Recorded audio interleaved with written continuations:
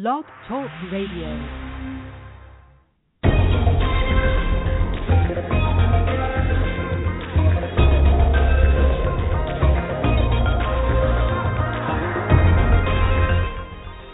Firefly Willows LIVE presents Revolution, featuring your host, HiC Lutner.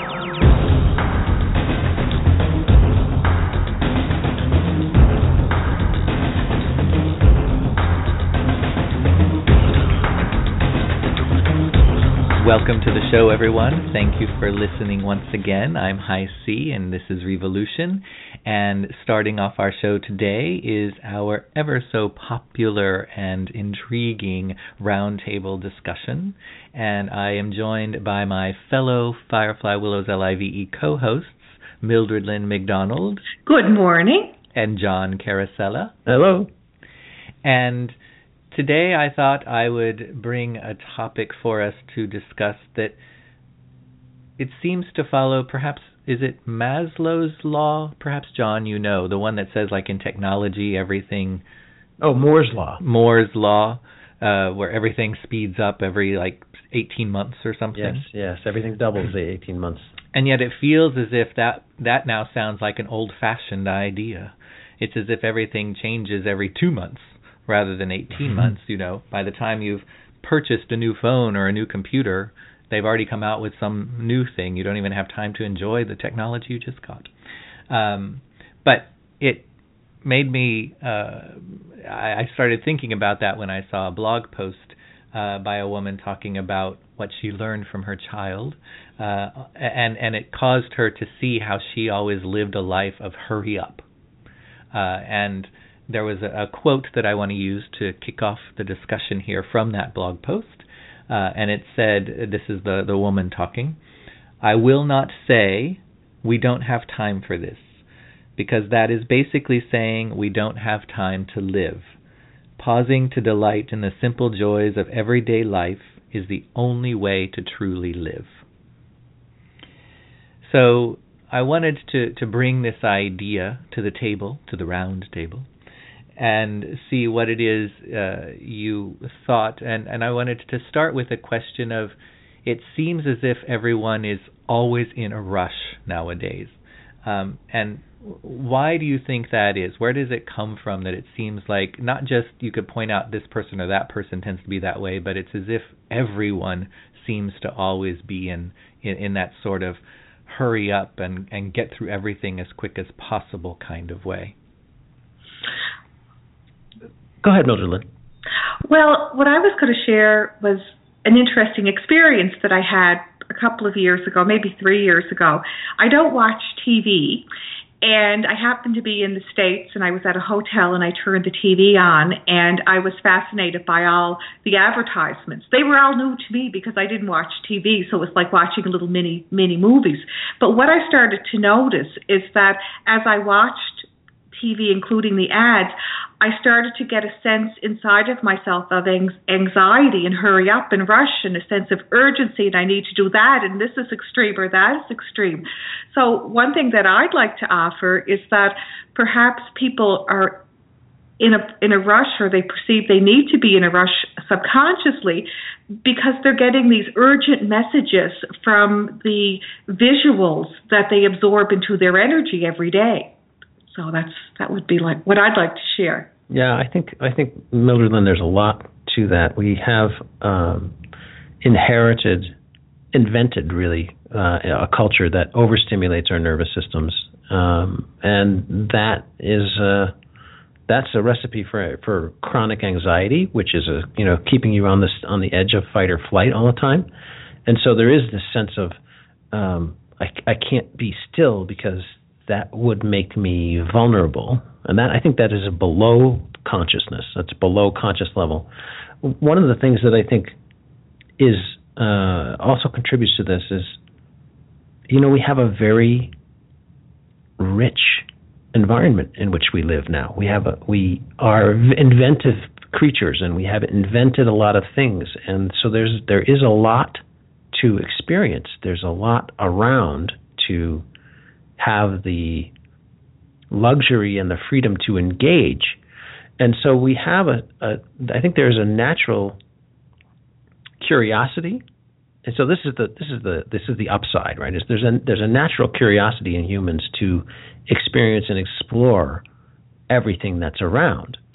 And since there's so much that's so stimulating and so different, I think we have this little bit of, at one level, a childlike desire to get out there and experience it all. Having said that, though, I think the counter to that is that a lot of what's out there is artificial and not very satisfying, and it's the messaging that takes over when somebody's trying to get you to consume one of their products. They try to synthesize the desire. They try to manufacture a sense of urgency about it to get your attention, and the more that happens, the more that has to happen in order for anybody to get your attention. So it becomes this vicious cycle of overstimulation for the sake of consuming something that you don't really want. Urgent and dramatic. They can never just tell you what's going on. It always has to have some fancy title, and then they have all of this music. And I would say that some of it is that unconscious effect that probably started, I'm going to say, in the 80s with things like MTV, because with that started to become faster editing processes. And nowadays, everything is edited very, very fast. Yeah, the jump cuts. It's all hyper-stimulating. Right. And I think that because that's everywhere, it's not just like one place, like a little sugar rush. It's like everything, and it has affected just on an unconscious way, it has affected people because we're just constantly exposed to it, that we start to adapt to thinking that's the way the world is. And even in what might be considered cliche sayings, I think have gotten morphed or perhaps are now misconstrued in some ways, because you could say that what this woman said in that quote is basically like saying we only have one life to live, so live it fully. But I think how that's morphed and how that now gets misconstrued is we only have one life to live, so I have to do as much as possible, as fast as possible to get everything in now, which I don't think was the intention of that original saying. Yeah, I think it, part of it has to do with this goal-oriented approach to things that we have, where somehow we're programmed to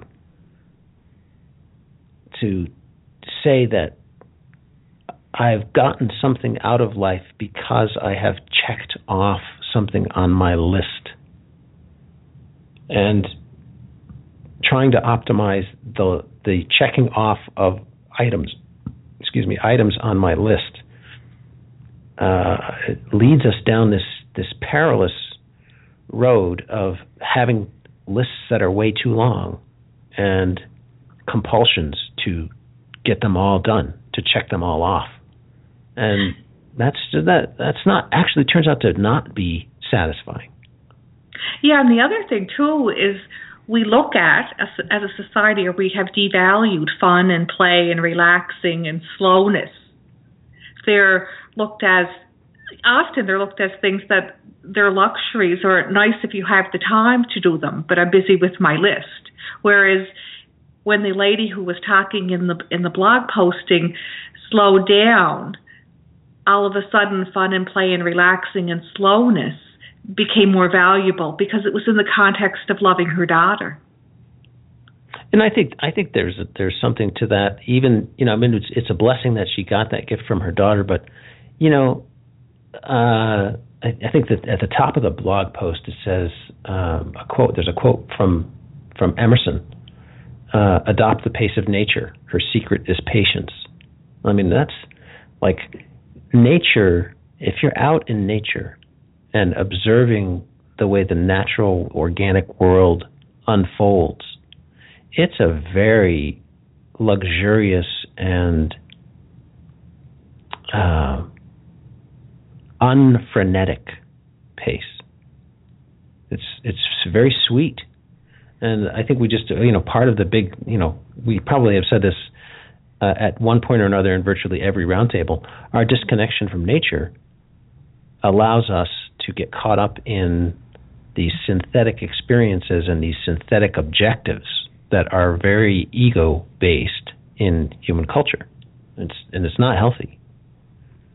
And I think something that both of you have touched on is, we have this list of experiences that we want to check off to do in our life, but it means we're always rushing to the next experience, and we never really seem to stop long enough to have the experience itself. Yeah. It's a very surface experience because it's like it allows us to say, yeah, I did that, rather than taking it deeper and really seeing and understanding what that experience has to offer or teach, and what else is there than just being able to. It's like every experience you get the T-shirt, but you have nothing more to show for it, and that isn't really an experience. That's just a check off of the list. Yeah, I remember going to a memorial in Washington, D.C. I think it was Robert F. Kennedy. I think it was his tomb or something. And I remember there being a flame, something that was a perpetual flame, and texts carved into the rock, into the marble around it, or the granite around it. And some of the people I was with said, okay, well, let's go see that, and, let's go see the flame, right? And so they went up, saw the flame, and then, okay, we saw the flame, and they walked away. And I'm like, wait a minute, there was something to be read there. There was the whole memory of the guy and what he stood for, and trying to absorb the legacy of that work. Whatever your politics are. I mean, for me, it was an interesting opportunity to soak into a period of history that was transformative for our culture. And, going to see the flame and then turning and walking away was just so incomplete that I guess I was saddened by it, witnessing that among the people that I was traveling with. So what is it that you think that we do on a personal or individual basis that tends to construct our world around us to support this kind of rush way of thinking, in terms of the people, the environments, the things that we tend to surround ourselves with? So I mean, it's one thing we can say that it comes at us in terms of like from media and stuff, but what do you think that we do on a personal level? Because there we have more control over perhaps changing some of those things or doing them differently. So what do you think that we do on a personal or individual level to surround us with things that tend to support or create that rush kind of thing, rather than reminding us to stop long enough to actually have the experience, rather than to take the selfie and move on? Well, two things come to mind for me: sugar in our diet and television. Well, HiC, for me, I think we shut down our inner voice. The voice that is connected to nature, the one that has a healthy rhythm to it.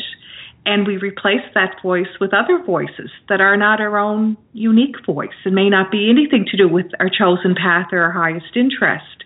And somehow, and I don't understand why, we seem to be quite, content, I wouldn't say happy or agreeable to sign over that inner voice and replace it with external voices that might not suit us. And I think just in the very nature of doing that, we're sabotaging the slowness of life or the nourishment of life. Well, I don't know if it's content versus it's easier, because it means I don't have to take the time to think for myself, to process, to come to my own decision. And do you think that we turn it off, or do you think we just drown it out? Well, I think they're kind of like the same effect. The voice is always there. It is, as John was talking about, a flame. It's an eternal flame. So from my perspective, we smother it. We don't let it breathe. We don't let it speak. We forget how to connect with it. So that's how it appears to me. I guess you could call that turn it down, smother it, turn it off, but the end result is the same. We're not listening to the voice. Yeah, I'm having sort of a really creepy kind of revelation here in this moment about what is happening is that the people people have energy. People have motive energy, and because they have will, they have the ability to direct that energy. And what's happening in our culture is that it seems to me that through advertising, through the desire to productize and consumerize everything, what's really happening is we're being stimulated specifically to produce the desire to consume. And the advertising is really just a way to take your will and direct it at some kind of activity or process that leads to somebody else making money off of you. So it's basically harvesting or exploiting or mining your personal energy by manipulating your will. And that is really darn creepy. Now, of course, why is it the frenetic pace? Well, because the more frenetic you are, the more energy you create, the more of it can be harvested, exploited, mined, or whatever. So, yuck. But why do we allow that? I think is your question, HiC. Why do we allow that? Well, again, I would come back to it's easier. I think people prefer to, in a general sense, oftentimes people prefer to be told what to do rather than having to go through the struggle of figuring it out for themselves. They want somebody to tell them what something means rather than having to go through the time and the process of pondering it and coming to their own understanding or their own conclusions. It's very much like religion, and why I think a lot of people are drawn to religious institutions, because they want to go someplace where it says, tell me how to think, tell me how to be, so I don't have to figure out these things for myself. They're too big, they're too confusing, they're too complicated, or I just... And here it'll sound like I'm contradicting what Mildred says, but I'm not really. But it's almost as if people... I'd rather just go out and play rather than have to sit around and think about more important things. This is a bit of a conundrum, because there's active, people can be active, very energetically active, and not fulfilled. So it's not so much a function of being sedentary or being mentally numbed. Although I guess it is though kind of mental numbness, because it's like kind of a brainwash background noise that says, urgency. It's this constant state of anxiety that we're programmed into. And I guess maybe because the culture has fallen in that direction, where that's the vibe out there, and so it's easy to fall into it. Well, there's no support, there's no modeling for anything else. Yeah, so, right. And I think we can't just, I wouldn't say that television is bad in and of itself. It's more about how we choose to use it. and how much we allow it in, or anything else, rather than the thing itself being seen as the evil enemy. Because again, that externalizes and says it's television's fault, versus I have anything to do with it, or I have no control, or I have no part in the process. Right. Versus it's about, but I have to look at, how do I use that? How do I allow that in, and am I in control of the amount, or the frequency, or the influence, or even just the balance of, if I do that, do I also do something that stimulates my brain? It's being okay with. Actually, there was a great question in the newsletter I sent out today for my card of the day, which was, can you think about, let me see if I can find the question really quick. It was, can you be willing to ask the big questions in life even if you don't find an answer? I like that. And and I think that's a really good challenge or exercise that would be a nice balance to, say, watching television or something else, because there we tend to be given really tidy answers. It's like we want the television episode to be tied up in an hour, or we want a resolution to something rather than it being left open-ended. So I think it's more about us being conscientious about how we choose to utilize those things and how much we allow them in. So to finish, I'm wondering if you might each have one suggestion for people that they might consider thinking about trying to do that would allow them to slow down a bit without feeling anxiety around doing so. I have one. I found personally that when you start a meditation or a visualization or breathing practice or discipline on a daily basis, and it can be more than once a day, I do personally twice a day, then what you realize after a little while is that all of this rushing around or having a list starts not to make sense, because you're aligning yourself with the rhythms of nature, and nature doesn't really rush. So then you start to create a little bit of a conflict within yourself, and you start to wonder, what am I rushing for? What's the rush? So for me personally, and I can only speak to my own experience, when I started to develop that process to listen to my inner voice through meditation or visualization, that was the fork in the road for me, when I started to notice how peaceful and centered and happy I was in this non-rushing pace. And then the rushing pace just started not to stick. That's nice. That's great. For me, so I have two suggestions.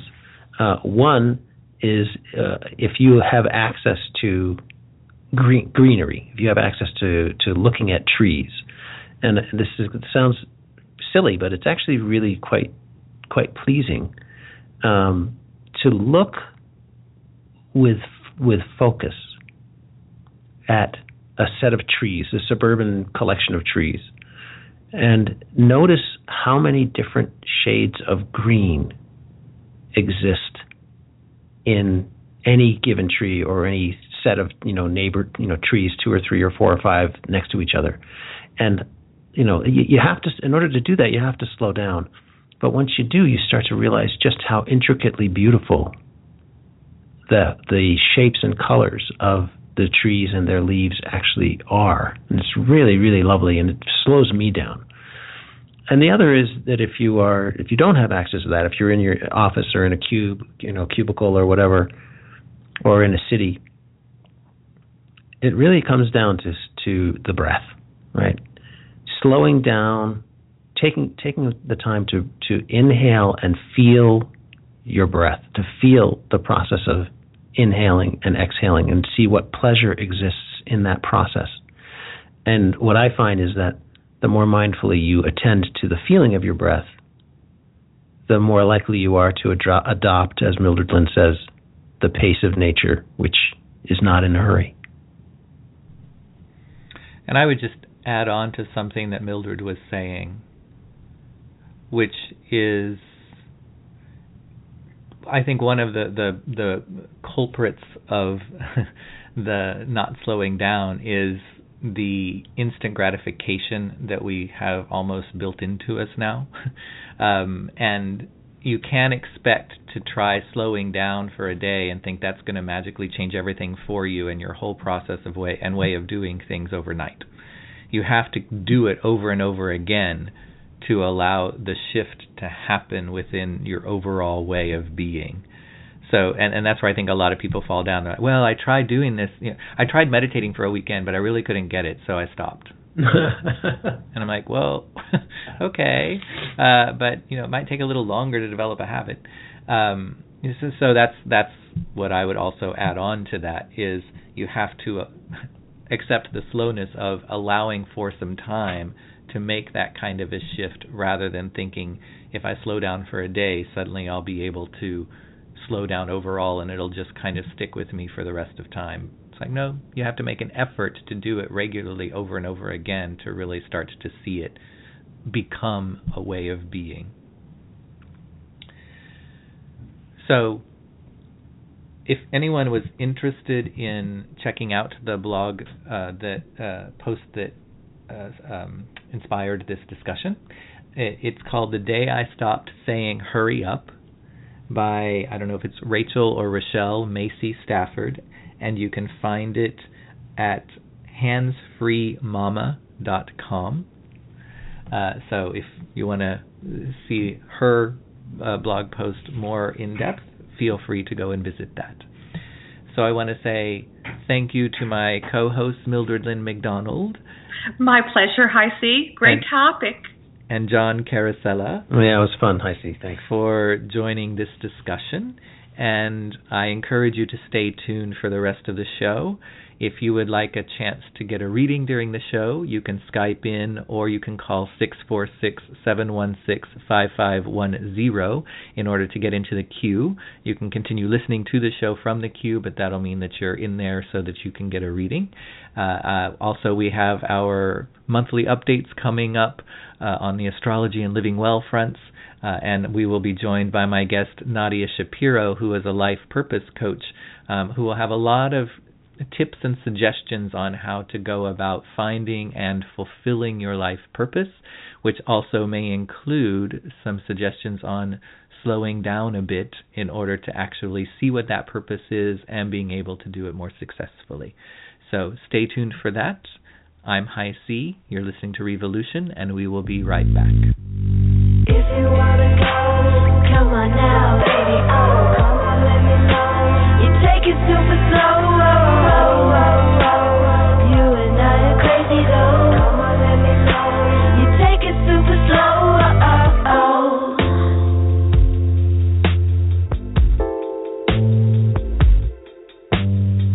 It's only natural for us to drift apart. I know you didn't feel this way at the start. We're swimming in denial, and we've been feeling this way for a while. Chasing our tails every day the same. If you were real with me, then I would say we were kids, it's hard to grow. Adult things are all you know. Hold me tight, don't let go. I think that we can make it, baby, we can make it if you take it super slow. Come on now, baby, oh, come on, let me know. You take it super slow.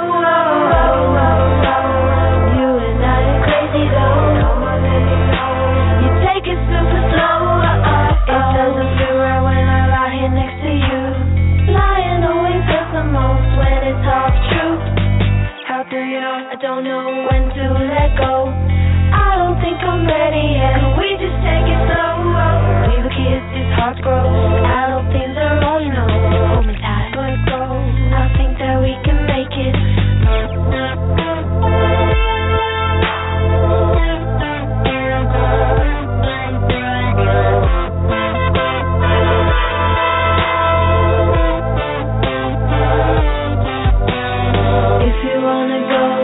Come on, let me know. You can take it super slow. Only let me know. We can take it slow. We can take it slow. Slow. We're opening up the phone lines to our listeners for live on-air readings. Do you have a concern, or is there a situation you'd like guidance with? Get your question ready and join us by calling 1-646-716-5510 or by using the Skype button on the Firefly Willows LIVE show page. Revolution with host HiC Lutmers on Firefly Willows LIVE. Find out more at facebook.com/Revolution with HiC. I am Linda Wiley, and this is Living Well with Linda.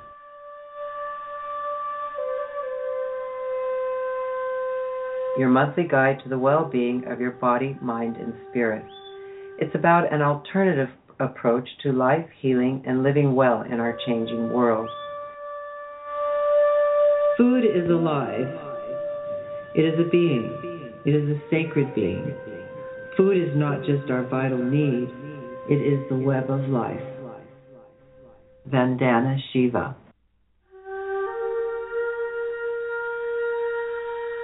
Our body is a machine for living. It is organized for that. It is its nature. Let life go on in it, unhindered, and let it defend itself. It will do more than if you paralyze it by encumbering it with remedies. Leo Tolstoy, War and Peace. To realize our connection with all of life and the plant and animal kingdom and how we support and help each other in our process. I am Linda Wiley, and this is Living Well with Linda. Welcome and hello, Linda. Nice to have you join us here once again as we are entering into the heart of the summer season. Thank you. I'm very happy to be here. I have to admit that where I live, it seems as if we cycle through seasons every 3 days. The past few weeks we have had, cold, windy, winter-like weather. We have had a little bit of spring-like weather. We had some rain for a day. We have a few days where it's been really, really hot and even muggy, which is odd for us because of the humidity from the rain the other day. So, it's a very interesting start to what we would call the summer season, although we're hard-pressed to necessarily identify exactly where summer is versus, those 3 days, yes, that was summer. So hopefully you're enjoying your season up there in Eugene, Oregon. Well, it sounds pretty similar to what you're experiencing, yes. It was very, very hot in the 90s, and now it's back down with a cool breeze down into the 70s. And, that makes it hard on the plants. It makes it hard on life. It can be challenging in many ways. Which may also be an indication of what's happening more globally with the climate and that kind of thing, that there are differences and things happening and adaptations that we're having to start making and understanding compared to what we might normally have thought of as that traditional weather cycle and that kind of thing. So thinking about that, do you have any thoughts on this time of year, both from maybe a traditional standpoint as well as some of those adaptations or things we need to think about differently now as the climate and things seem to be shifting? I do have a couple of interesting little pieces of information to share. So I'd like to start off with a look at what perhaps change really means. Some words and phrases are deeply beautiful, truthful, and inspiring. One such set of words is so, and it says, "We are the answer." Always have been, really, for in truth there is nothing outside of the self. And to be that answer, we must participate. I think this is often the missing little piece, is our participation. This is what life asks of us, to take responsibility. We, in fact, must change ourselves to be able to change the world, for it is one thing. The recovery of the earth is our own recovery from the lies of separation and this fabricated system that we have come to call life. The magic will return as we grow within, share, and participate with nature and each other. Indigenous ways work, for they add to the resiliency of the earth and ourselves, working with nature, not against her. So it is us together, or not at all, that life will move forward. We deeply need to see this, I feel. We need collective leadership, for in the deepest sense, all of us are leaders. And there are no lost causes, for there is hope, real hope, for we can regenerate any landscape today, both within and without, via permaculture and via the tools that we have through consciousness rising and self-help and things kind of that nature, to be able to look within. So it is time for humanity to act as a species on a planetary scale to secure our common future. But it must begin within each one of us. Indeed, this simple question begs many answers. What if we change? As Michael Jackson has said, if we want to make the world a better place, then we must look within at ourselves and make a change. And you know, HiC, there really is no out there. There really is only in here reflected back and out into the world. So change within is the element of change without. So here are some thoughts for your consideration. Permaculture offers the world a view that heals and returns life to its truth. I think it's one we would all do well to take up and heed its call. And that time, of course, is now. So that's the first little thing that I wanted to share. And I think that an important element of that would go back to what we were talking about in the roundtable a little earlier in the show, which was about slowing down and not being in such a rush to hurry through life. Because if we're going to, A, be a participant, we have to actually slow down long enough to participate rather than just giving a little flyby high and moving on to the next thing. And two, if we're going to come back into that relationship with nature, nature is not in a hurry. It does things in its own time, and it allows for the time that things take. And so I think there's a lot, especially from the permaculture model and just the model of nature in itself, that can also really give us something to use as a way to see how to do that, and a rhythm that we can attune to in order to breathe and actually participate in living life rather than rushing through life. And when we participate in life in that way, as you're suggesting, for me it's something about opening the heart. And as we observe, as you suggest also, then as we observe and we can really see what's going on, our participation is from a much different place. It's from a grounded, heart-centered,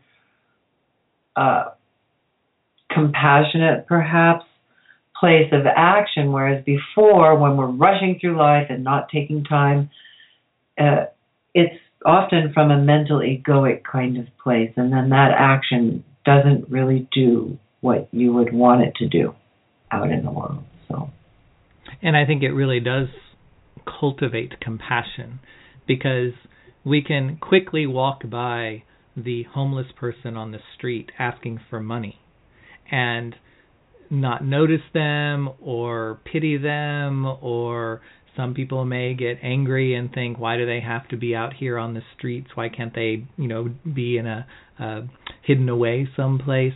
However, how often do you hear a story when someone slows down long enough to ask that person a question or hear their story, and then it completely changes the way that they look at or feel about that person than if they were just quickly walking by them and glancing and not noticing or paying attention to them. And I think it's the same for participating in nature or participating in our own lives, is we can't observe when everything is going by in a blur. Right. And so if we slow down long enough to actually participate, it means we're going to see things more clearly, which ultimately is going to open the heart and generate that compassion for all things around us, be it people, plants, animals, etc. And then, as we say, the action that comes out of that is one we could say of reciprocity. It's one of the honorable harvest. It's one of the of deep thanksgiving. And I think that is the true circle of life. That's what sustains and gives and promotes and honors and continues. And you had mentioned to me that there's somebody you really admire, I guess from a while back, named Weston Price. Mm-hmm, yes, indeed. And that's who I would like to speak about now.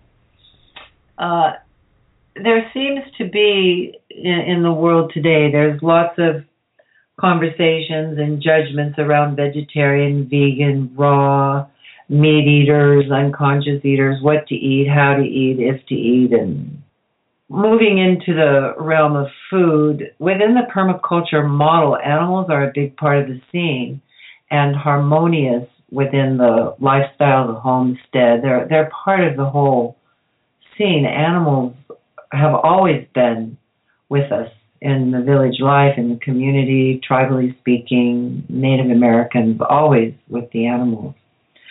So eating meat is a big issue today, as I mentioned, from vegan to vegetarian. We all have our views on life, and they all tend to be very strong positional views. Who knows what? I know it and you don't. And so I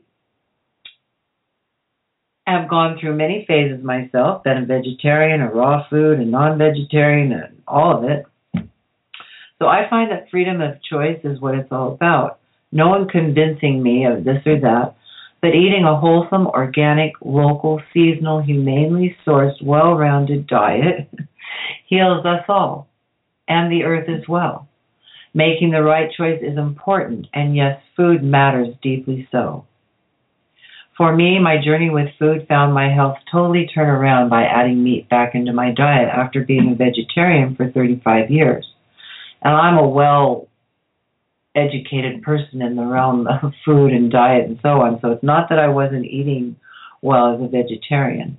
When I added meat, I felt more energy, my skin improved, there was a better glow, a more healthy look, I lost weight, I leaned out, and that became the new norm for me.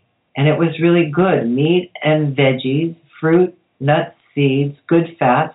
This keeps the body healthy and strong and at its best. And our first defense against disease keeps the body and mind clear, which is the choice of food that we make. So it is really important, especially in today's world. So here's a little blurt from Weston that I really like, and I'd like to share it with you. So Mother Earth nourishes us with plants and animals, and we take care of her in return. This is called reciprocity. At least that's how it's supposed to be, a symbiotic relationship between man and mother, a beautiful and never-ending cycle of death and rebirth that's happening every single moment. That relationship has been broken now that food is more of an industrial commodity rather than an offering of love and an abundance from Pachamama. It turns out that traditional cultures from around the globe have been eating meat for hundreds for thousands of years, respectfully, sustainably, and spiritually. In fact, according to a book called Nutrition and Physical Degeneration, written by Weston A. Price, indigenous tribes from all continents were studied for their diets and level of health. Not one of these groups of traditional peoples, from the Eskimos in Alaska to the Amazonian Indians in Peru to the Maori in New Zealand, were totally plant-based cultures. Not one of these groups excluded animal products entirely from their diet. In fact, many of these cultures had sacred foods, certain animal products that were fed to newly married couples, pregnant women, and small children because of their high nutrient density and healthful, energetic properties. The bottom line is that what's wrong with meat and other animal products, as well as our own lives, is the system that we have in place, not the actual eating of animals. My decision to switch back to animal products was a personal one and ultimately out of necessity. I had gotten sick in my gut, the intuitive center of my being, and it was the very animal foods that I had once villainized that nourished my body back to health so that my spirit could be healthy. Just as my ancestors did, I give thanks to Pachamama and her animals who have sacrificed their own lives so that I may live a healthy, vibrant, and spiritual life. And we, by caring and loving and honoring, share in the circle of life, the circle of reciprocity, the honorable harvest, the deep thanksgiving. This is how I believe life was intended to be. I myself am healthier today than I ever have been as a body and as a spirit. Including animal products in my diet has enabled me to achieve this level of health so that I can share my gifts with the world. I don't just pray before my meal, I pray with my life. My life is my prayer. This is what change is about, what we have forgotten, why we drift so far afield in life. It's the taking out of the unhealthy industrialized foods that folks heal, why people heal, not because they became a vegetarian or a vegan or anything else. So I think that in today's world, as I say, eating a healthy diet and enjoying life and not being too strict or positional, because that tends to separate us out, and to remember the great joy of sharing the gift of life with others, which is through food. Well, and I think that when you came back and chose to start eating meat again, and what I'm a big advocate of, because I'm actually a vegetarian, and this goes back to that idea of slowing down, is doing so from a place of conscientiousness. Yes. So it says attention. Yes, because it's being conscientious enough to, and this is what I think where the biggest problem in our culture is, conscientious enough to ask and to find out where your food is coming from and how it has been treated, both in terms of how it was treated, on the farm or whatever, but also has it been treated with antibiotics or, chemicals or whatever. And it's that conscientiousness that I always try to impress upon people. I try to tell them I'm not some vegetarian Nazi that says I'm right, they're wrong, don't eat meat, period. All I want is, if you're going to eat meat, then instead of just buying it because you want it when you sit down in the restaurant, take the time to ask and say, where did it come from? Or if you're going to cleanly sourced food. Yeah. Local food. It's the most important. I agree with you. I didn't mean to interrupt you there. Well, no, it's okay. Yes, because we need to know where our food comes. And, how about when you eat at a restaurant, you also make a choice, because it's important where we put our money. So when I go out, I always choose a restaurant that is a local, organic kind of place. And some of these are very lovely now. You can have wine and drinks and, the whole thing. Enjoy a lovely meal that's good for you. Well, and going back to that hurrying through life, because how often, even if I say that to people, a lot of times they will say, well, I don't have time to stop and ask the person behind the counter at the store where the meat came from. I just need to get in and get out, or, whatever. It's like, exactly. Well, then that's not being conscientious. That's more the issue I have. I have no issue of whether you're choosing to eat meat or not. I just have when we make choices when we're asleep, as we were talking about earlier, our participation, when we come from that heart-centered place, we would make choices then, you see, as we're participating in life, that honor life. So it would be a natural extension, a natural choice that we would choose grass-fed, antibiotic-free, natural-raised meats and pastured chicken and pastured eggs and all of those kinds of things. You would naturally want to choose that. And so, do you have any tips, recipes, suggestions for this time of year that we can use to be a participatory part of that process? Yes. One of the most important participatory things that we do in this summertime is to soak up the sun. So I get your dose of vitamin D3. You know, I like to say that when I'm out in the sun, that I'm collecting vitamin D3. And that's my purpose. That's what I'm doing. So, you know, being in the sun today, we just have to use some wisdom. And use sunscreen very minimally, only if you really, really have to, and there's no other choice, although I really doubt that there's not another choice as far as just putting on a shirt or whatever. But as well as sunglasses, as they both prohibit the body's uptake of vitamin D3. And they also, sunglasses limit the amount of light that actually goes in through our eyes and goes into the pituitary gland.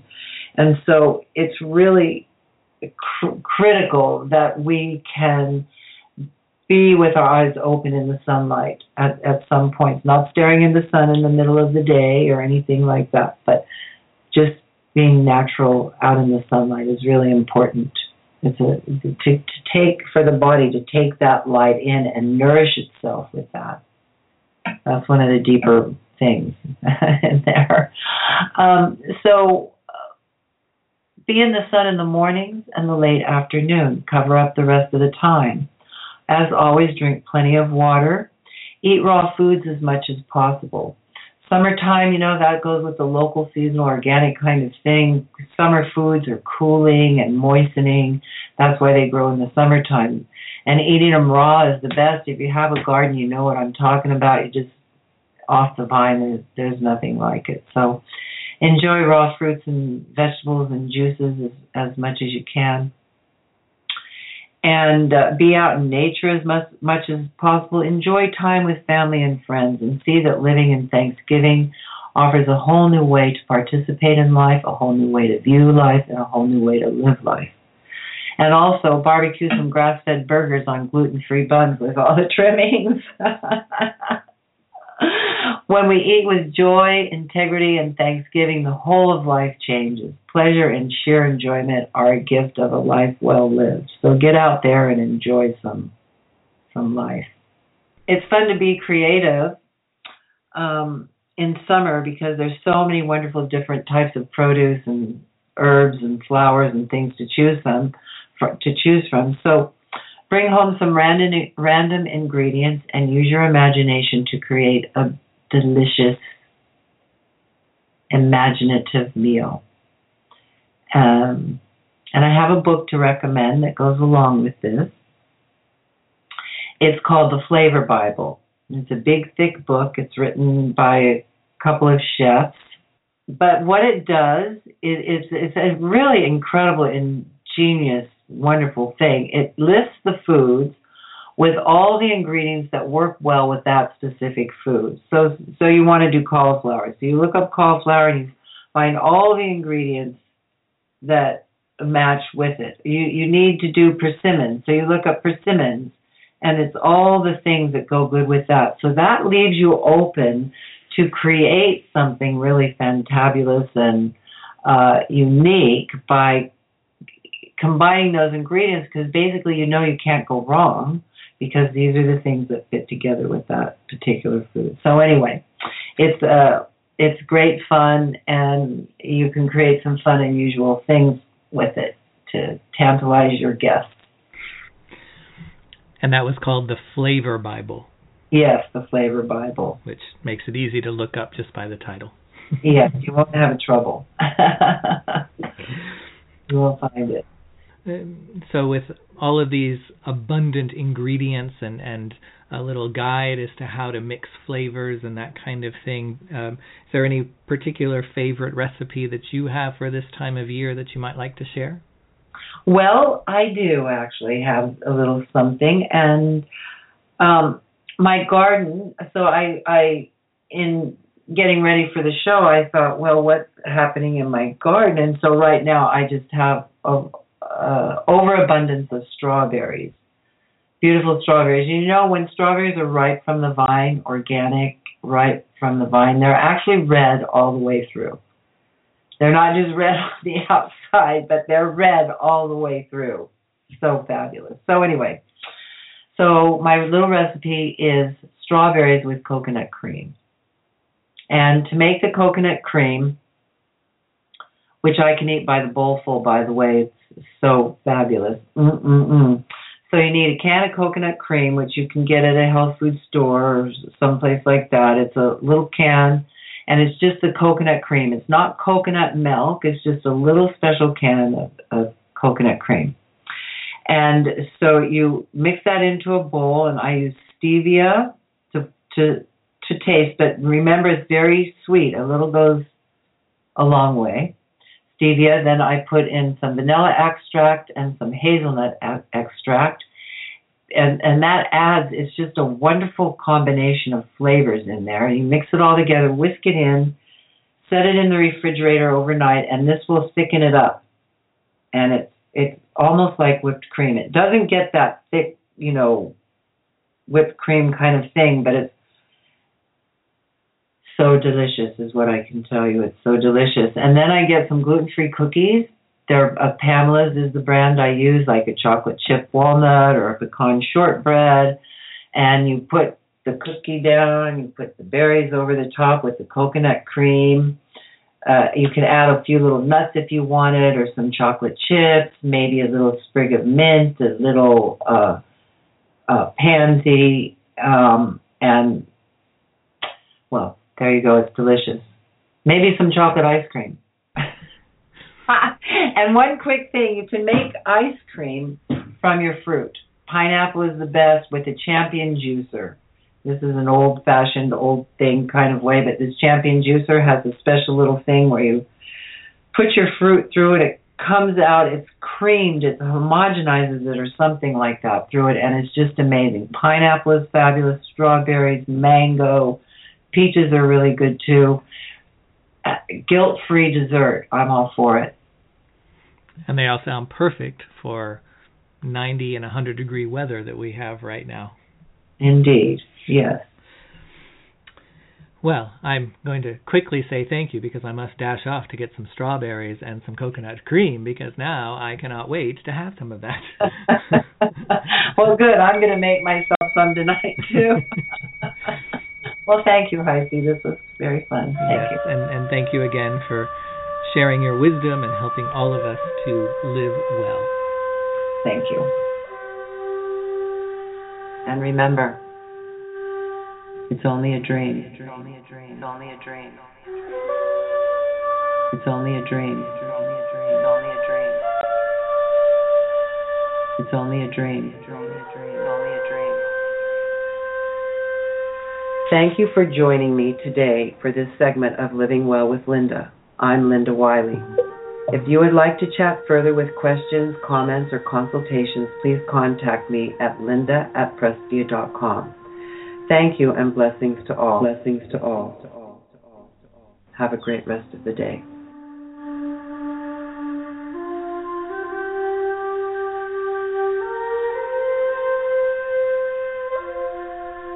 You're listening to Revolution with host HiC Lutmers on Firefly Willows LIVE.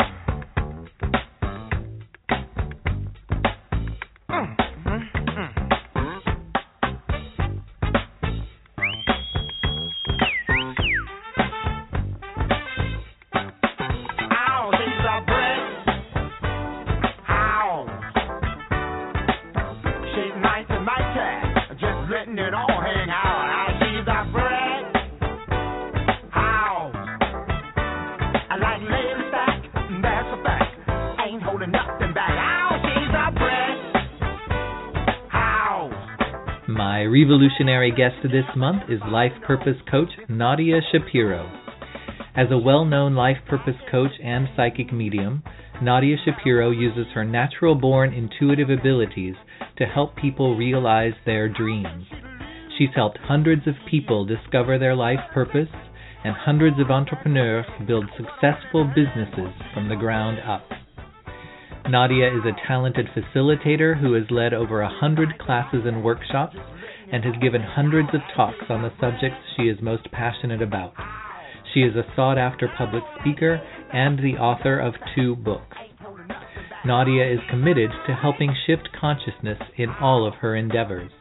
Her mission is to use her gifts to inspire and lead people to live inside their true life purpose. She works with people to help them ground their self-worth, solve their career questions, and align their ambitions with the greatest good for all beings. You can find out more about Nadia Shapiro and her work by visiting www.masteryourlifepurpose.com or at nadiashapiro.com. So please join me in welcoming to the show revolutionary guest Nadia Shapiro.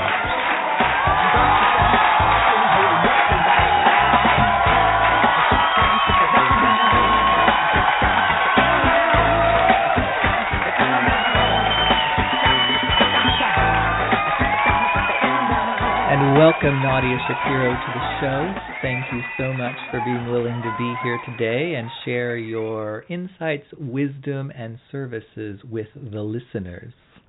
Well, it's just absolutely wonderful to be here. Thank you for inviting me. And, you know, one of the reasons I wanted to have you on this month is because this is the month of summer solstice, which is when the sun is at its peak, shining its brightest, sending its radiance down upon the earth. And one of the aspects I think of in terms of what you're working with and helping people do is to really bring out their radiance and help them shine as brightly as possible in themselves, in their lives, and in the world through everything that they do in their life. And yeah, absolutely. You know, I just think people are so capable of so much more than they think, and sometimes, you know, they just don't see it. And so what I like to do is really shine that light on them and really show them what they're capable of. A lot of the work that I do is really about discovering your life purpose, and I think that, you know, everybody has a divine purpose that they're here for. And a lot of us just lose sight of that, and sometimes we just need someone to shine that damn flashlight on us. So that's what I do. Excellent. And it's probably solar powered, so you never have to worry about running out of energy. Yeah, I just crank it. So you call yourself a life purpose coach, and I think we're more used to hearing people use perhaps the title of life coach. So maybe you can describe a little bit about what you do and what's the difference between going to a life coach versus coming to you as a life purpose coach. Yeah, you know, I've deemed myself, I've crowned myself the life purpose expert. And really the difference is, life coaches, some of them, it sounds pretty general, right? You know, they can usually work on different areas of your life and help you, you know, achieve a goal or get to where you want to be. I specifically work in the area of life purpose. And usually it's with people that are stuck in their jobs or stuck in their careers, but know they have a bigger purpose in life and they don't really know what that is.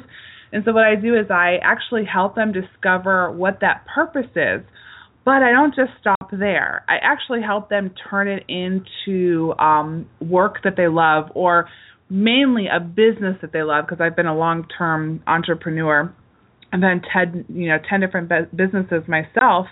And so, how much would it suck for you to discover your life purpose and not be able to work in it every day? You know, why would someone want to go to work 40, 60 hours a week, not living in their life purpose? That would be just awful. And so I kind of integrate the two, discovering your purpose and creating work that you love.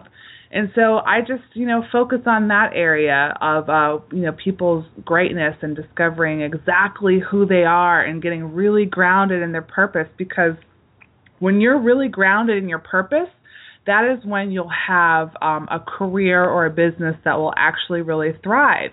You know, a lot of people get excited about different careers or business opportunities, and what happens is that excitement eventually just dies. It just, it just goes out the window, and it's really not grounded in who they really are and what they're really passionate about and what their vision and their mission for their life is. So since you primarily tend to focus on career issues and that kind of thing, how do you differentiate between someone being defined by their career and the work that they do versus someone who is living and fulfilling their life purpose through their career and the work that they do? Does that make sense? Yeah, I think it's just the way that we're conditioned in our society, and I'm just going to talk about our society, right, for this specific question. We tend to think about ourselves in the terms of our job or our career, and like that's who we are. I'm an accountant.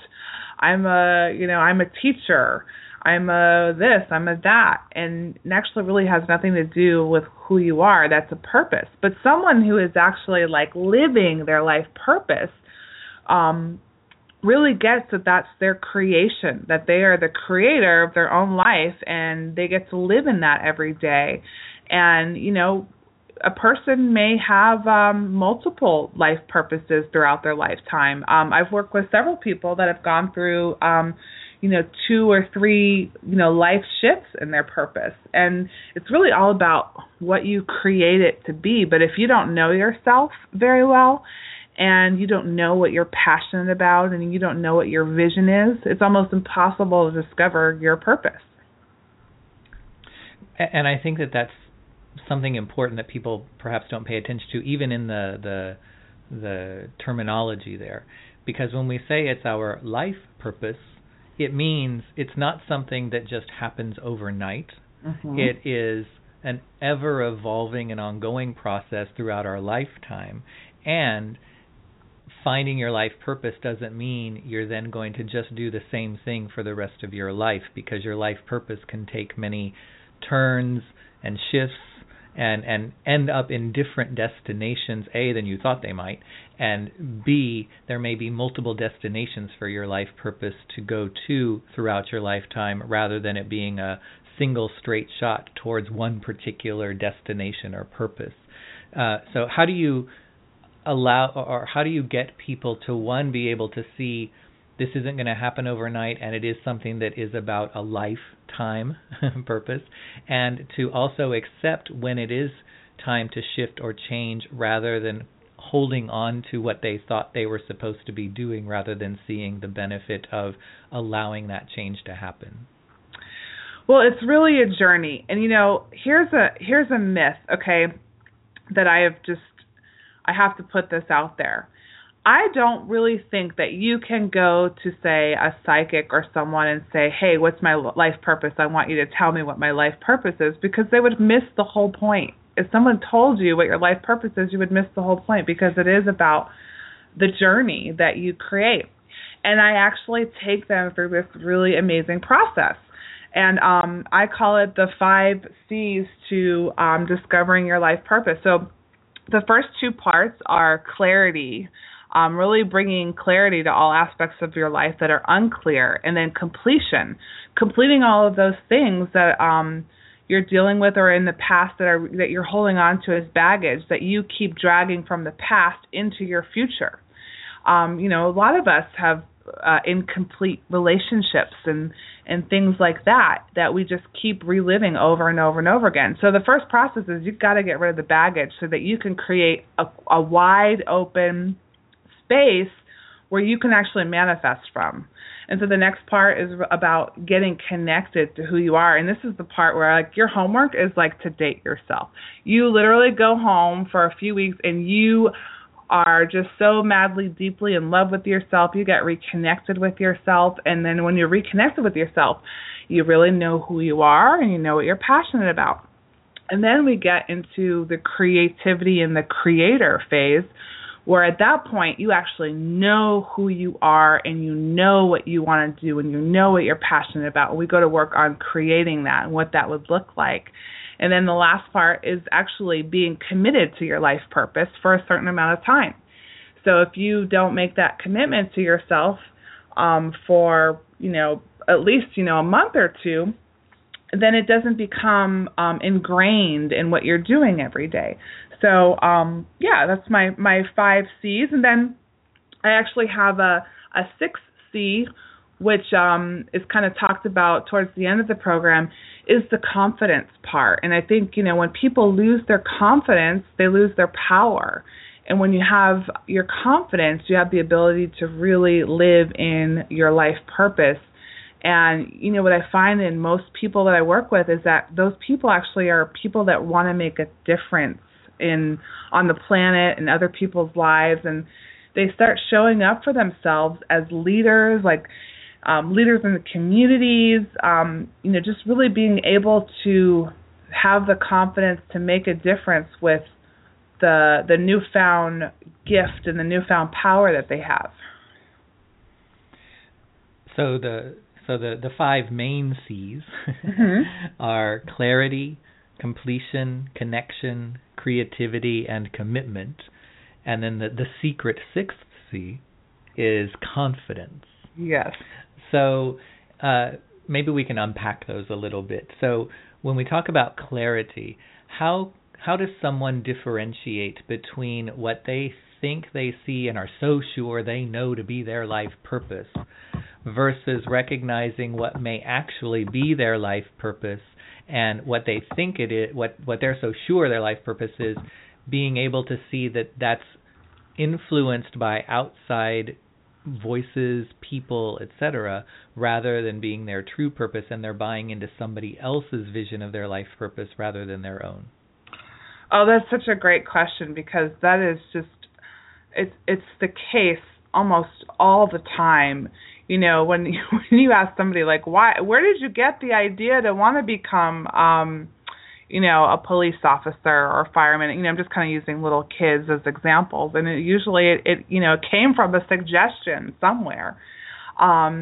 Or, we pay attention to the subjects that we're good at in school, and we're given the advice that you should probably go into a career that is having, that will have these subjects in it, because you're probably going to go, or we get one of those, those tests, those aptitude tests that tell us, maybe what we should be, but they completely lack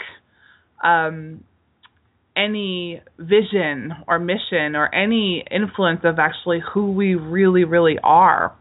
And so most of the time, I can't really even think of a time, except for the people that come to me that have a general good idea of what they want to do. They're always influenced by an external factor, and that's how they got where they were, and that's how they become, unfulfilled. So that's usually always the case. And actually, when we're working with clarity and completion, a lot of times what will happen is people will get really excited. I think I found my purpose. I think I found it. And I actually ask everybody to, okay, well, hold on to that, and I want you to hold off until, towards the end of what we're working on here, and see if that's still the case. And a lot of times it's actually not the case. And so that's why it's so important to get clarity in your life. And I'm talking about, like, you just get clear on everything. And even, like, little things like, your car, like physical things like your car and your house, those things that are messy actually contribute to a lot of the stuff that's going on with you energetically. So it's impossible to get clarity when there's things around you that are completely unorganized and messy. And so it's only from a space of being an empty space, of removing all the baggage and really completing all the things that are incomplete in our life, whether they're projects or, maybe there's a relationship, with like a dad, a mom or a dad, and you haven't had a conversation in years because you got into an argument. And we work on how to safely and effectively complete those conversations so that you actually have this wide open space that you can manifest from. And it's only when you have a wide open, clear space that you can actually really manifest and create from. It's like almost having a blank canvas. Like maybe it was dirty and you washed it, and now you have this beautiful, blank white canvas, and now you get to paint, whatever it is that that you're passionate about. In that point, you really know who you are. It's not till you remove all that stuff till you really get to the core of who you are. And I think that something you said there really is important when we think of the next C, completion, because a lot of times people think that when I find my life purpose or am doing my life purpose, then I will be complete. Or when you talk about issues with, say, a father from childhood or whatever it is, people tend to think once I'm doing my life purpose, that's going to bring completion and closure to those other issues in my life, rather than recognizing it's more about bringing the completion and closure to those things in order for you to be able to pursue and fulfill your life purpose as fully as possible. Right. Yes, you just said it so beautifully.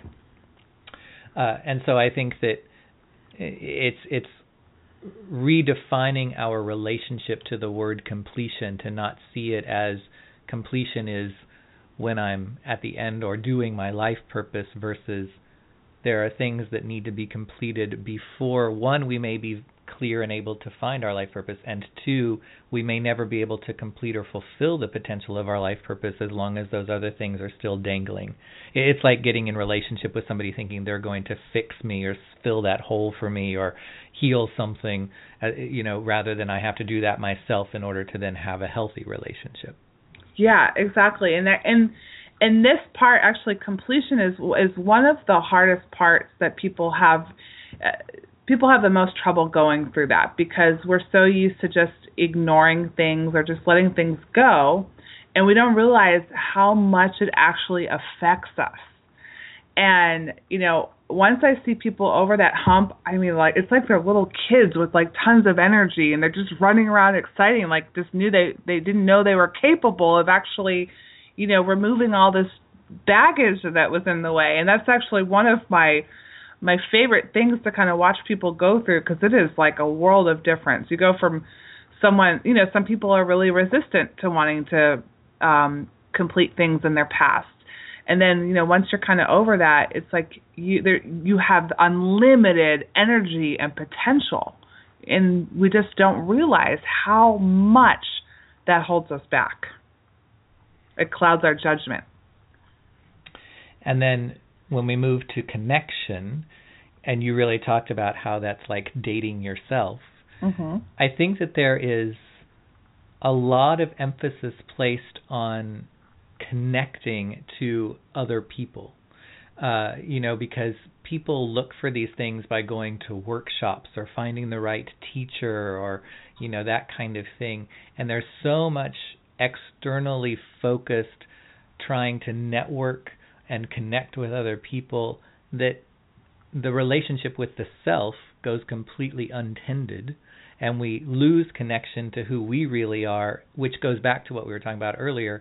When we start to see our life purpose and start to do things according to what other people say, how other people see us, or what we think other people are going to accept, validate, or applaud, rather than it being something that is coming from us.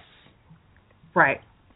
Yeah, and I was just talking about this with a client, and it's not until you reestablish that connection with yourself that you're actually going to have amazing connections with other people. And I actually go with the philosophy that everybody else is us. Everybody in front of me is me. The things I don't like in people are the things I don't like in myself. The things I love in people are the things I love in myself. And I actually operate this, or I should say I try to operate like this on a daily basis. I learn so much when I do, and that's kind of what I teach other people. So when you're really connected in yourself, and you're really grounded in yourself, and you're just giving yourself so much unconditional love, and we're so mean to ourselves. We have so much negative self-talk. We don't pay attention to ourselves. When was the last time you looked in the mirror and said, "You are so friggin' awesome and so amazing and so powerful"? It just, it doesn't happen. It's odd. It feels odd and unusual. But it's when you are in that space that your connections with other people just flourish. And that's actually another aspect that I bring back into when someone is learning how to do this work in a career or a business, because those are the ones that make the most money, because they're so connected in who they are, and people are just, they just flock to them because they're just so connected. And I think it's reminding people connection doesn't mean how many people do you have connected to your LinkedIn profile. No. I mean, that's great, but that's not really going to do anything for your life purpose. Right. So the next C is creativity. And one, I think people sometimes are afraid of that word because they immediately think, well, I don't have any artistic talent, and therefore, how am I going to do that? And two, earlier in the show, during our roundtable discussion, we were talking about the topic of not being in such a hurry-up mode in life. And when we're always rushing from thing to thing, we're never taking the time to actually stop long enough to enjoy it, to savor the experience and get a depth and richness from the experience, because it's always like, okay, I did that, got it to check it off of my list, now it's on to the next thing. And creativity, I think, can't be done in a quick check it off the list approach to things, because we're going to fall back into what we know has worked before or what everybody else is doing in order to get it done as quickly and efficiently as possible, rather than opening up what may come from that creativity, which can provide unexpected things. So what are some of the suggestions or tips that you give people to, one, tap into their creativity and what creativity means, and then how to go about applying creativity in all ways and in all areas of their life or their approach to things? Yeah, so creativity in the form of creator. So I actually work off the fact that, I believe that I am creator, and me and the creator, whatever you want to call it, the powers that be, God, whatever you want to call it, I believe that we are one and the same. And every single thing in my life is something that I've created. And even the bad stuff, or I should say the stuff that I had perceived to be negative and sad, for most of my life until, a few years ago, I was the victim of my life. But when I actually really got that I was the creator of my life, that's when everything totally changed overnight. So I always tell people, put your creator panties on and go out and get that you are the creator of your life. So, and that's where you bring in creativity. Getting up and being intentional with your day and actually creating how your day is going to go before you go through your day. Telling people what you're creating adds a whole other level of manifestation on top of that. So if you get up and say, I am creating a day that's full of passion and excitement. I'm the possibility of being passionate and exciting.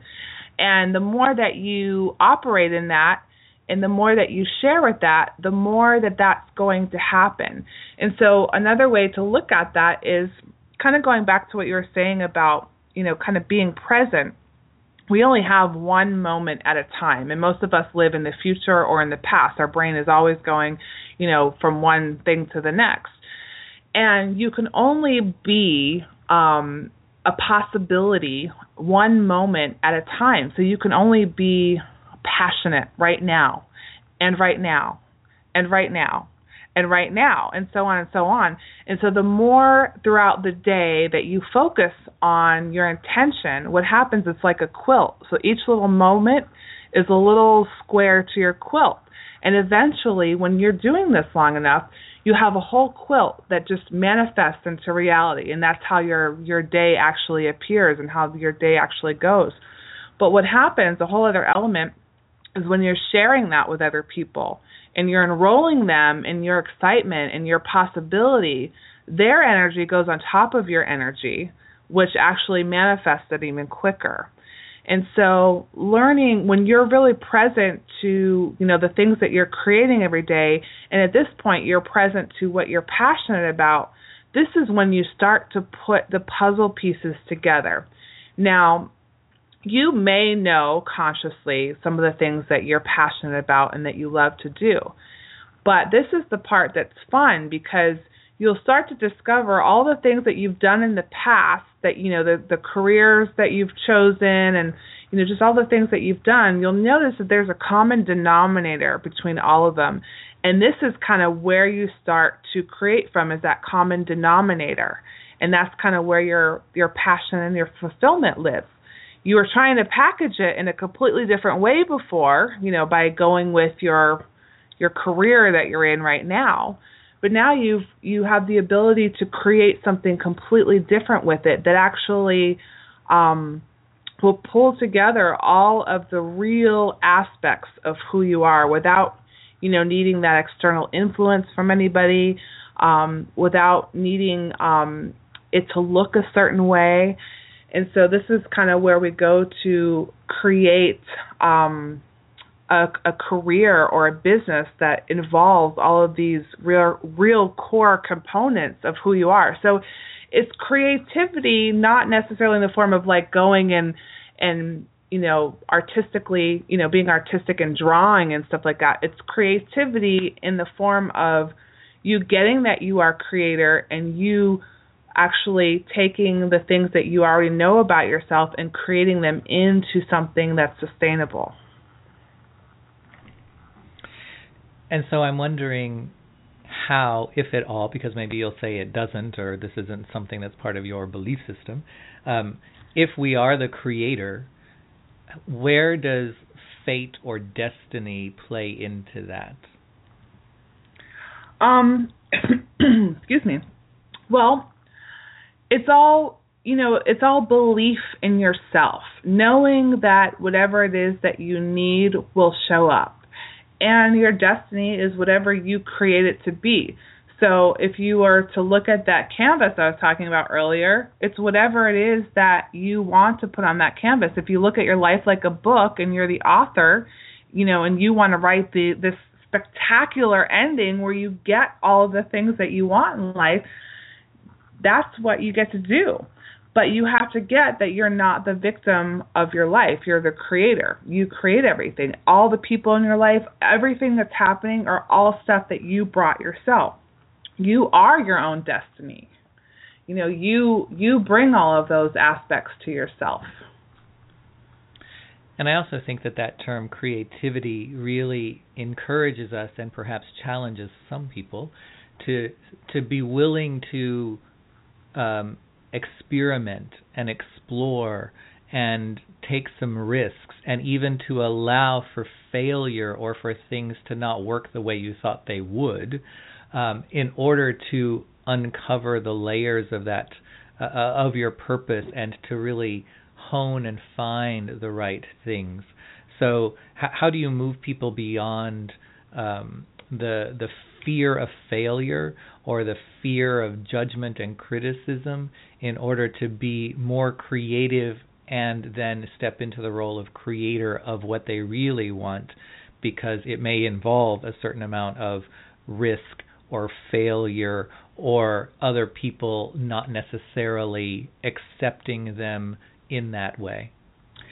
Yeah, so that's actually, most of that is actually removed in the completion part, so that there actually isn't fear to operate off of, because you cannot create off of fear. Otherwise, you will consistently keep getting what you're afraid of over and over and over again. It's like those people that say, I'm broke, I have no money, and they keep manifesting no money, no money, no money.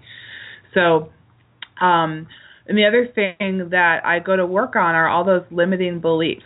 And with fear underneath it is a limiting belief. And it's always the case. It's something that happened when we were a little kid and there's a conversation we made up about something. Something happened we didn't know how to, we didn't know what box to put it in, and we just made a decision about it, and then we just make the decisions for the rest of our life operating from this, 7-year-old's point of view. And actually, it's one of the first things that I do is I remove that. So you don't have that any longer. It's gone. It's complete. It's in the past, because you cannot create on top of fear. I mean, you can, but you're not going to get to your purpose. Which I think is going to then take us to the next C of commitment, because on the one hand, what you were just talking about, one has to make the commitment to pushing beyond the fear, rather than saying we're going to do it, but then as soon as a major challenge, obstacle, or something that feels intimidating or scary comes up, we quickly back down. Mm-hmm. And also understanding, I think it goes back to that idea that part of the term is life purpose, is commitment means long-term commitment to that purpose, not just I'm going to commit to this until it's boring. And then when it starts to become work, or when it's not quite as exciting or in that honeymoon phase, my attention is going to drift and I'm going to look for something else to stimulate me, to excite me, to entertain me, because now this isn't doing it, which I think is also a trap people fall into, just like they do in relationships. When the honeymoon phase is over and that initial excitement and adrenaline rush of doing something you love and creating something and all of that starts to wear away, and you really have to get into more of the nitty-gritty work aspect, people can tend to start to interpret that as, well, maybe now I'm doing the wrong thing. Maybe now I've gone the wrong direction, or maybe this isn't really the right thing for me to be doing anymore. So how do you define and explain commitment, and then how do we cultivate in people a sense of long-term commitment to the purpose regardless of the obstacles and challenges, rather than I'm committed to this as long as it comes easy? Yeah, a lot of the times the things that aren't working out in our life are actually the things that we're committed to. So I don't know if you've ever noticed, losing weight. So it can be an obstacle because you're committed to it. And so that's the great thing about removing a lot of the junk that's in the way, so that your commitments actually last longer and they stay stronger. But what I have people first do is get very present to their mission and their vision for their life. And that's actually the first thing that we do, is we create that. Even though in the very beginning someone may not know exactly who they are or may not know what their vision is, I have a really amazing way of pulling that out of people. And so commitment is very easy when your mission in life is much bigger than your life. When you get up in the morning and your mission and your vision is so big that it just pulls you out of bed. It's so motivating and moving. It moves and inspires you. That's when it becomes easy to make that commitment to yourself. And it's a commitment to yourself. And there's just something that naturally happens when you're connected to your purpose. It's like waking up and it's like, I know what I need to do. Now, you may not even know the next step, but you know that it's going to be there, and you know what you need to do, and that's to move forward. And so, even when I have, bad days, they're few and far between now, as opposed to, what life used to be like for me. I don't know how I got to this point. It was pretty rough before. But, even when I do have a difficult day, I just pull out my mission and I go, oh, that's why I'm doing this. And it's just like I keep moving forward because that motivates me. Actually, I'd like to share my mission with you, and so you can see how easily it is for me to commit to this. So my mission is to use my gifts to inspire and lead women to live in their life purpose, be grounded in their self-worth, and join me in raising the consciousness of the planet. So when I'm going through something, I focus on that, and I just get reconnected with myself and my commitment to what it is that I'm doing. And that is actually when the results will start to show up. And then you'll start to see the results, and then the results will motivate you. And then you go back to your mission, and that motivates you. And then you'll see more results, and that motivates you. So it's like, it's ever moving forward, and it's just a natural process that happens. And it also made me think when you were saying that what you're committed to can be the challenge, like being committed to losing weight is really committed to the obstacle. Mm-hmm. It also brings me to language, because when I talk to people about setting intentions or making affirmations, I talk a lot about the wording that we use is what's going to become the focal point of the energy that we draw in. Mm-hmm. So if we say, for example, I am not sick, I am not sick, we're actually focusing on the sickness and can make ourselves sicker versus saying, I am healthy, I am healthy, I am healthy. There we're focusing on the health and therefore drawing in healthy. And I would think even with, because like when you said about being committed to losing weight, instead of saying my commitment or my mission is to lose weight, I would say make it a commitment or a mission that's worded as I'm committed to being healthier and more fit, or living in a healthier, cleaner way, or I'm committed to feeling better in the way that I live and am able to move in my physical body on a daily basis, because it shifts the focus to what we're committing to from what am I trying to get rid of or get away from versus what am I trying to go towards or attract to me. Yeah, exactly. I completely agree with you. And if you were to think about it like this, all you have is your word. There is nothing else. All you have is your word.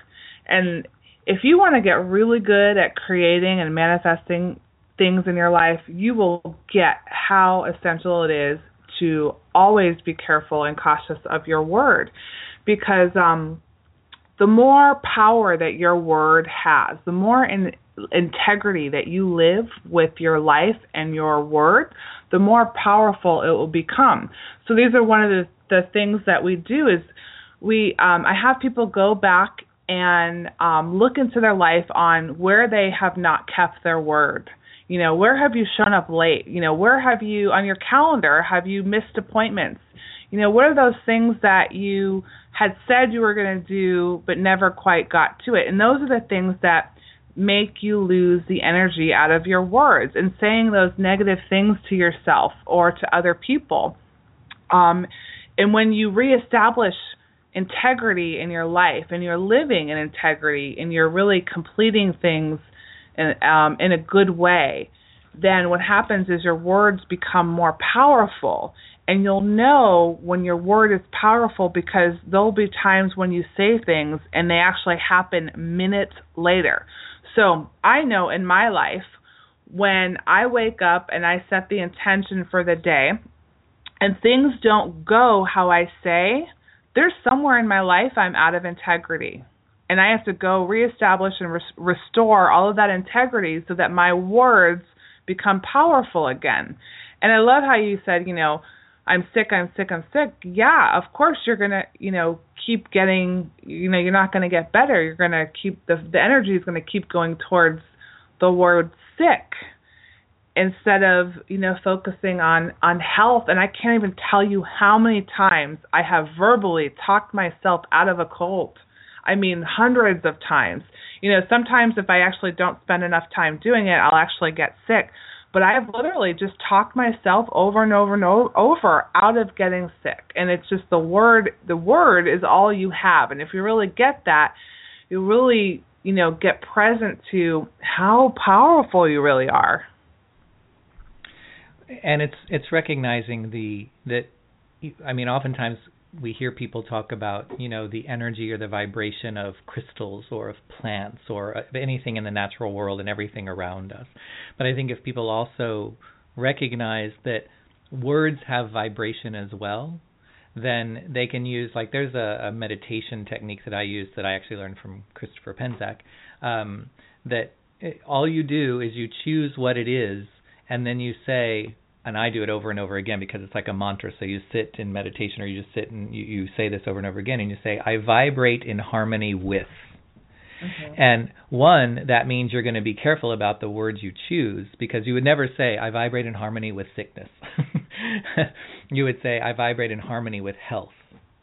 And, doing that over and over again actually brings your vibration or your energy into harmony and alignment with the energy of the word or words that you are using, which then starts to help to manifest that. So I offer that. I would perhaps encourage people to think about what you're saying and then maybe use that technique to empower their words by saying, I vibrate in harmony with. If they start that in the morning, then it means that they infuse the words they use with greater power and greater ability to manifest, because those words are basically becoming embodied in you in perfect alignment with you. I love that. I think that's brilliant. So I know now we're going to give a little treat to people that have, been patient enough and have been sticking in there with their commitment to listen to this interview up to this point. And you have 3 secrets that you can divulge to people on how to discover their life purpose. Yes, and actually we've talked about a lot of those secrets, and it's really, the first 2 are about your mission and your vision. And the thing is, if you look at all of the people in history that have made a difference on this planet, they had visions that were bigger than themselves. And if you are just stuck in the rat race of your life right now, it's probably because you are not focused on your vision. You don't have that, you're not opening yourself up to that vision. And, most wealthy entrepreneurs, successful people, they know this. They operate, with a mission statement. And, one of my favorite things to do, and I just get a kick out of this, is Googling, entrepreneurs or wealthy people or famous people's mission statements, and they're just so inspiring. So, really, if that's a place that you want to be, if you want to make a difference in your life and you want to make a difference with other people or on this planet, you have something in you, but you don't know how to pull it out, that is the first place that you have to start, because that is what's going to get you up out of bed in the morning. That is what's going to give you the extra energy you need to get out of the hamster wheel that you're on right now. And then the third secret is really that you create your life purpose. It's not necessarily a magic pill that you're going to take. It's not something that someone can tell you. It's actually something that you choose to create. And it has to do with your mission, your vision, and your passion in life. The causes that you stand for, the causes that you want to make a difference with. And so, I think somehow, or at least I had the misconception that, it was just something that was given to me. And really, it's about the journey. It's about the discovery. It's about, what you create it to be. And the thing is, you can create it to be something different, more than one time if you want. And that's the great thing about it. It's your gift. It's your purpose. It gets to be whatever it is that you say it is. So there you have it. And do you say those things in that order for on purpose? Because I was listening as you said the 3 secrets, which was mission, vision, and purpose. And so you could say that means you're a MVP. Oh, I like that. I'm going to steal that. An MVP. Oh, that's beautiful. Yeah. And that's the components of a life purpose: mission, vision, and purpose. And I think it's also important what you said is it maybe sometimes it's easier for some people because they're given their purpose in some way, or it's made clear to them earlier in life or whatever. But it's not so much about whether it's given to you or how easy it comes. It's really about what are you going to do with it. Right. And that's kind of the level playing field for everybody, is whether you're given it or you have to go through a process just to discover what it is. It's then we're all at the same point of saying, okay, now that we know what it is, given or not, what are you going to do with it? And that's where a lot of people start, I think, to fall short because they start to feel, well, I went through all the work to discover what my life purpose is. Now I'm entitled to it being easy, or doors should be open for me, whether by other people or the universe or whoever. Right. So if someone comes to you, what are the types of services and things that you offer people when they come to you for life purpose coaching? Yeah, I actually have two ways that people can work with me. One is on a one-on-one basis, and I actually for this particular, for life purpose stuff, I actually don't work with someone just on a one-time session, because I actually bring them through the whole process, and I coach them through all aspects of it, because it can be a roller coaster ride. And so, I do a lot of one-on-one work, so, anywhere from 3 months to a year long. And then I also have group programs that I run. And essentially, it's two different programs. The first part is all about discovering your life purpose. And then the second part, the program that I run, is how to take your purpose and turn it into a thriving business where those people are flocking to you because they want to hear what you have to say. And it's really amazing when you actually ground your business in your purpose. I've actually just seen the money kind of flow. It's just kind of the natural way that it happens, because you're so just grounded and deeply rooted in it and connected. And it's just so, it becomes very easy. Yes, it's not going to always be easy. There are some difficult days, but for the most part, it's, it's swimming downstream because you're in the flow of your life. So those are the two ways that people can work with me. And one, I would like to ask, do you think that this is something that's best suited to individual one-on-one work, or is this something that could also be done with you working with, say, a group of people or a couple or something like that? Yeah, I do both. So in the group work that I do, what happens is you see a community, start to form, and everybody becomes really supportive of helping each other with this process of really just digging in and discovering your purpose. And of course, I love the one-on-one work because it's more, it's tailored to your individual needs. But I think either way you go is at least a step in the right direction.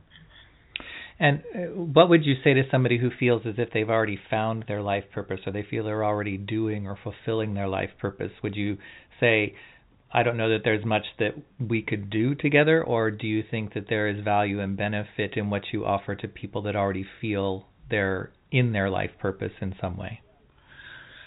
Usually when I come across those type of people, it would be more focused. It depends on if they're in a career business. I tend to work primarily with entrepreneurs. It's just an energy that I love. I'm really good at it. We're talking about the whole creation process. There's something, some people can paint, some people can draw. I have a knack of putting business together, especially new businesses. I've always been like that. For some reason, I just things make so much sense to me. And so, that might be an area I would explore. Otherwise, if they're already doing that and they're where they want to be, then, there really isn't much I could do for them. And there is a secret ingredient that you bring to the work that you offer people that many other coaches don't. And that's the fact that you also work as a psychic, a medium. I don't know which term you prefer, actually. Yeah. But you bring this other insight and dimension to the process that people can perhaps tap into or benefit from that many other coaches don't. Yes. So, for many years, I have worked as a psychic medium, and how to have a very successful business in that. And I just took the number one question that everybody asked me, and I made something with it, and it's, what is my life purpose? And one thing that I do see is I can see if someone has got it or not.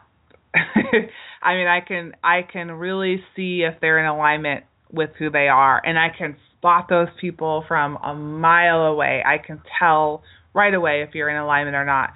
I can tell if someone is in business and they're in alignment with their, with their business, even their business mission and vision. It's just something that I can, naturally spot right away. And so I work with people until they're lined up perfectly in alignment, in the flow, where everything is just going the way that it should be. And life shouldn't be about survival and struggling. Life should be about creating and community and helping each other and working together. And, just getting people reestablished with their connection, which existed at one point. We all came here, and it did exist, and it gets clouded by external influences, whether it's people or technology or, our society is just so much, it's built around us never, ever being alone with ourselves. You never have to be alone with yourself if you don't ever want to. But it's when that you will really get connected to what the heck your life is all about. And perhaps for those who are listening, we can offer a special gift to them. Yes, I do have a special gift to the listeners. So I would like to offer you a free, and I do say free, Discover Your Life Purpose strategy session. But you do have to fill out an application, and if you do qualify, I would love to give you a sample of my work. And how you can find this application, if you go under masteryourlifepurpose.com and you click on Work With Me, there's an application there, and it will forward right to me, and then I will get in contact with you. And perhaps we could tell people that they have to include someplace in a comment that I would have them say, I'm part of the revolution. Yes, so please do. We know that they heard it on this show, and that lets you know that they're entitled to that free offer.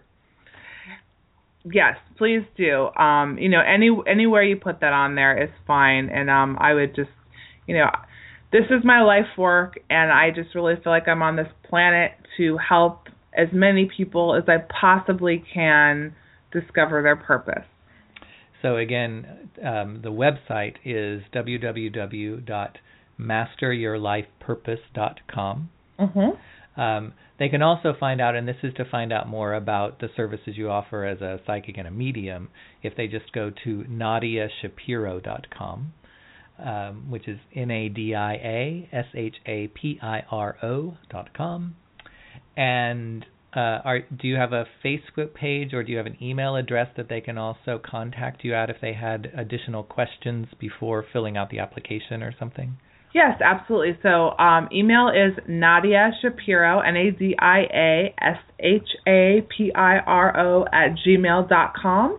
And you can also find me on Facebook at Nadia.Shapiro. Which would be facebook.com/Nadia.Shapiro. Yes, what he said. That's right.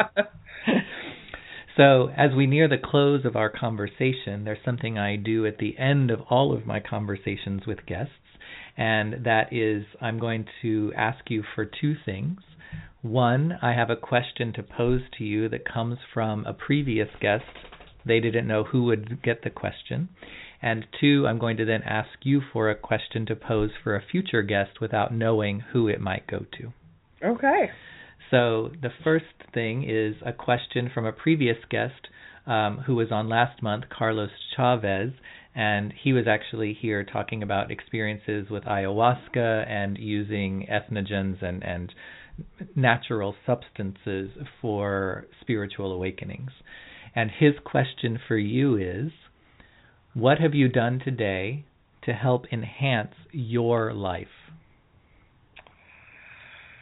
What have I done today to help enhance my life? Well, oh gosh, I've done so much. So I believe I'm a coach, so I always believe as a coach I should always have a coach. And I actually got to meet with my coach today, who is helping me really get balanced in my brain function, and just because of the crazy amount of hours I work, I need full maximum energy, and she's helping me really get on that. So what I've done for myself is I've loved myself, and I've taken care of myself, and I've exercised today, and I've eaten great today, and I've got the mental stimulation, and I've met with my coach, and so I'm just really taking care of myself today so that I can be the better me to help and serve all of the people that I'm meant to help out there.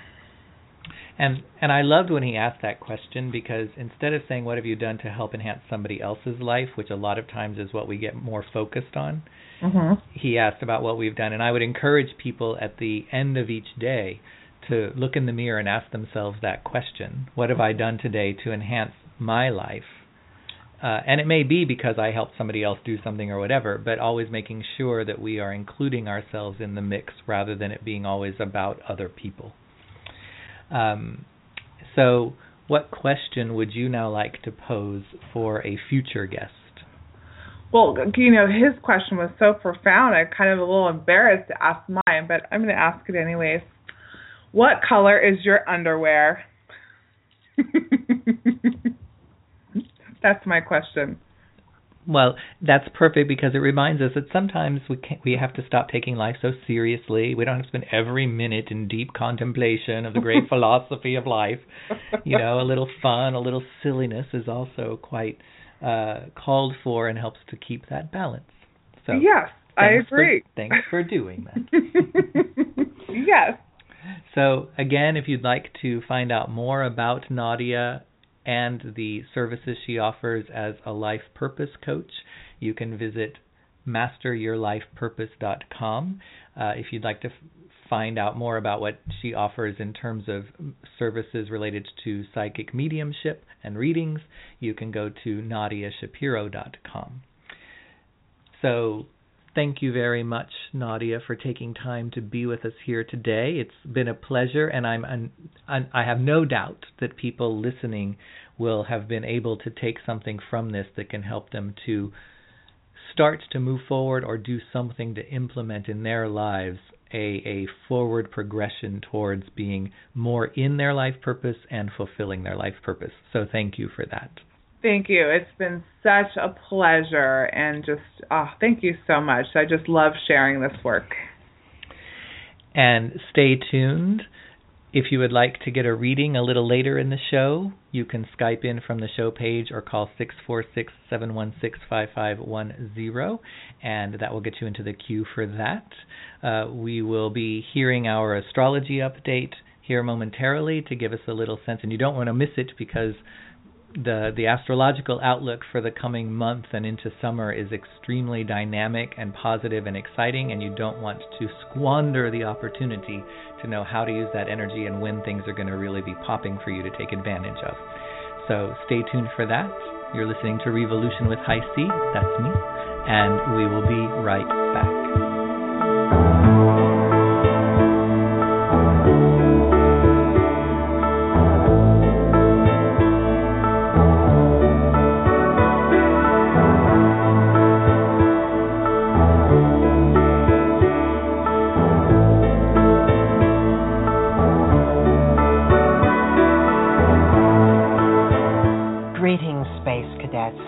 Welcome to June and the strange light of the future. It has been said that milestones of civilization are often first considered in possible utopias. An economist, Albert Hirschman.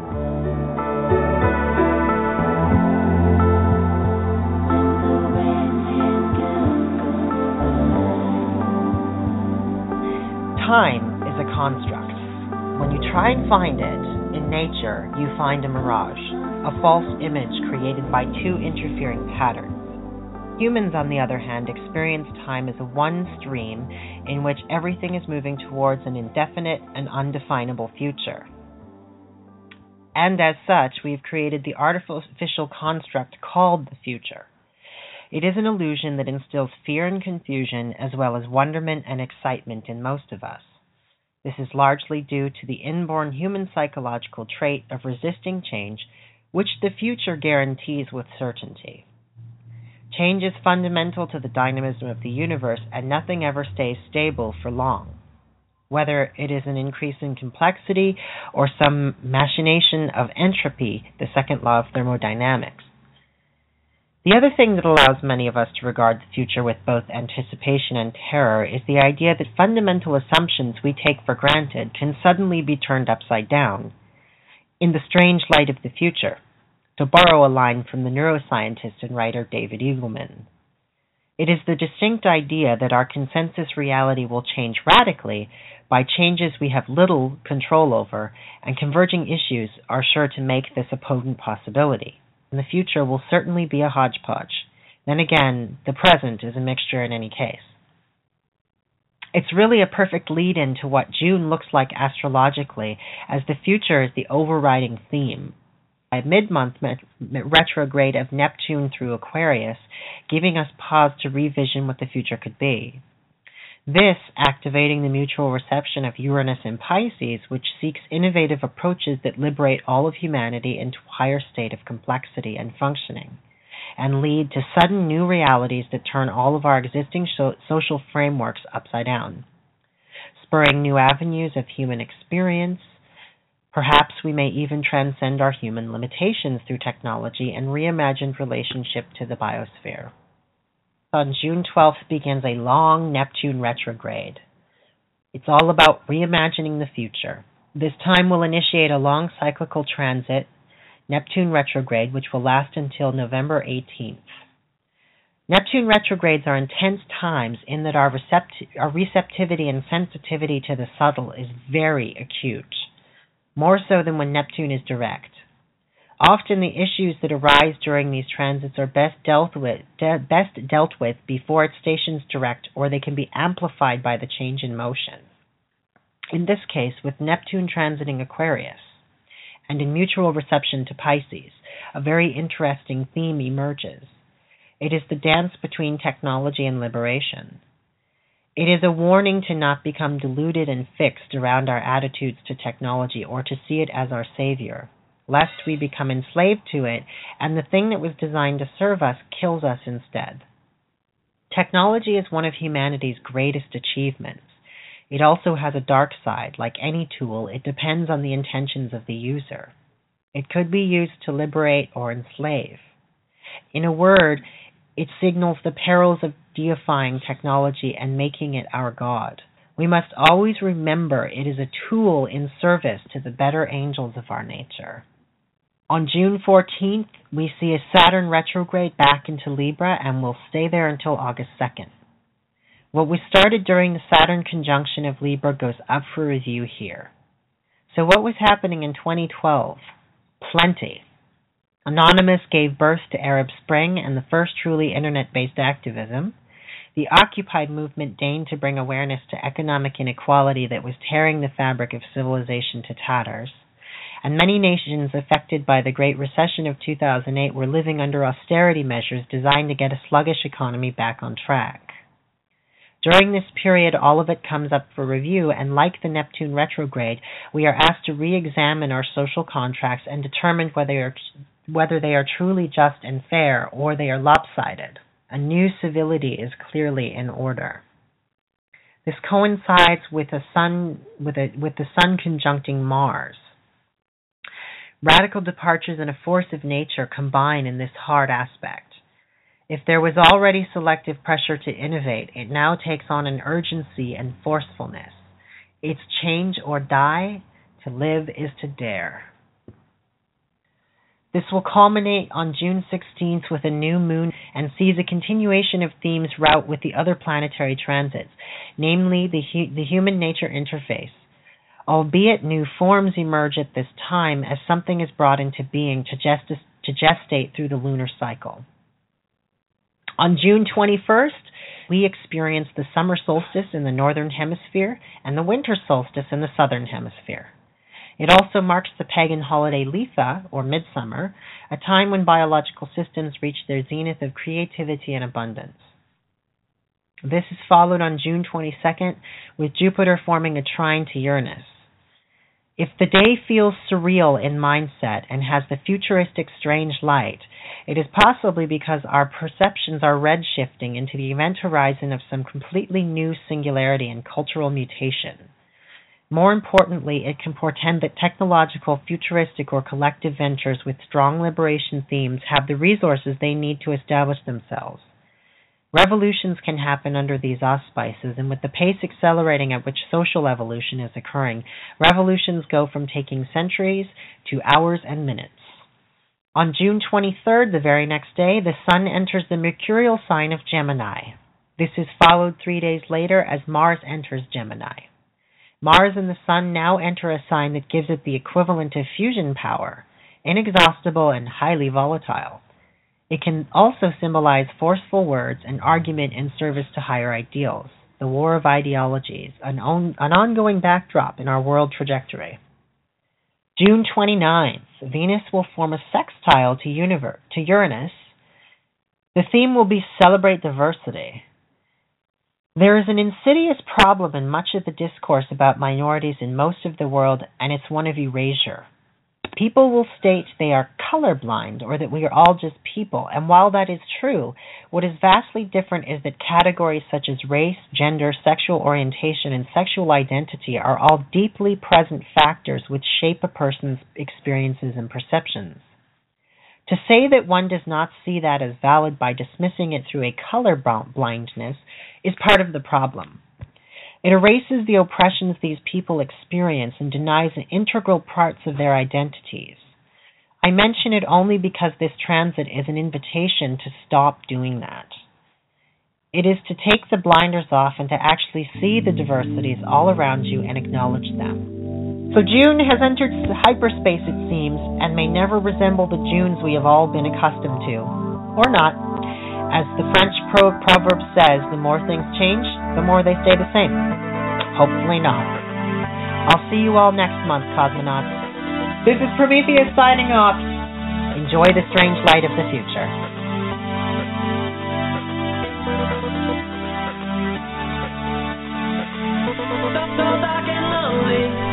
Walking through the night, trying to find his way home again.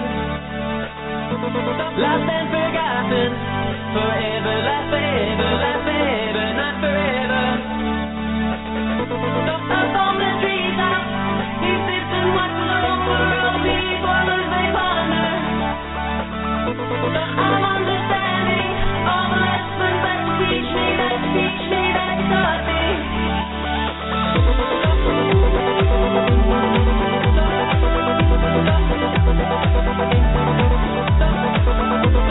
You are listening to Revolution with host HiC Lutmers on Firefly Willows LIVE.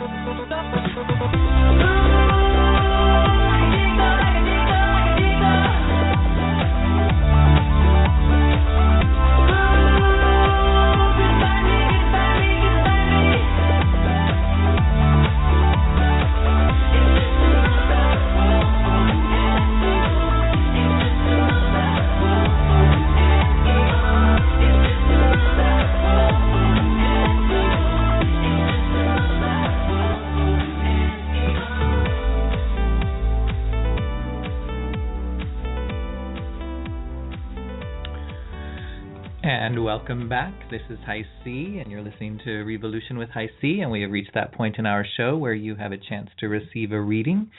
And it looks like we have one person in the queue today, and so we are going to go over there and do a quick reading for them and see what it is that we might be able to offer.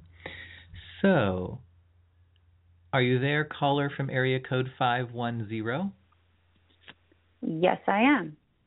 Well, hello. What's your name and where are you calling from? I'm Mary, and I'm calling from Alameda, California. Hello, Mary. Thanks for calling in.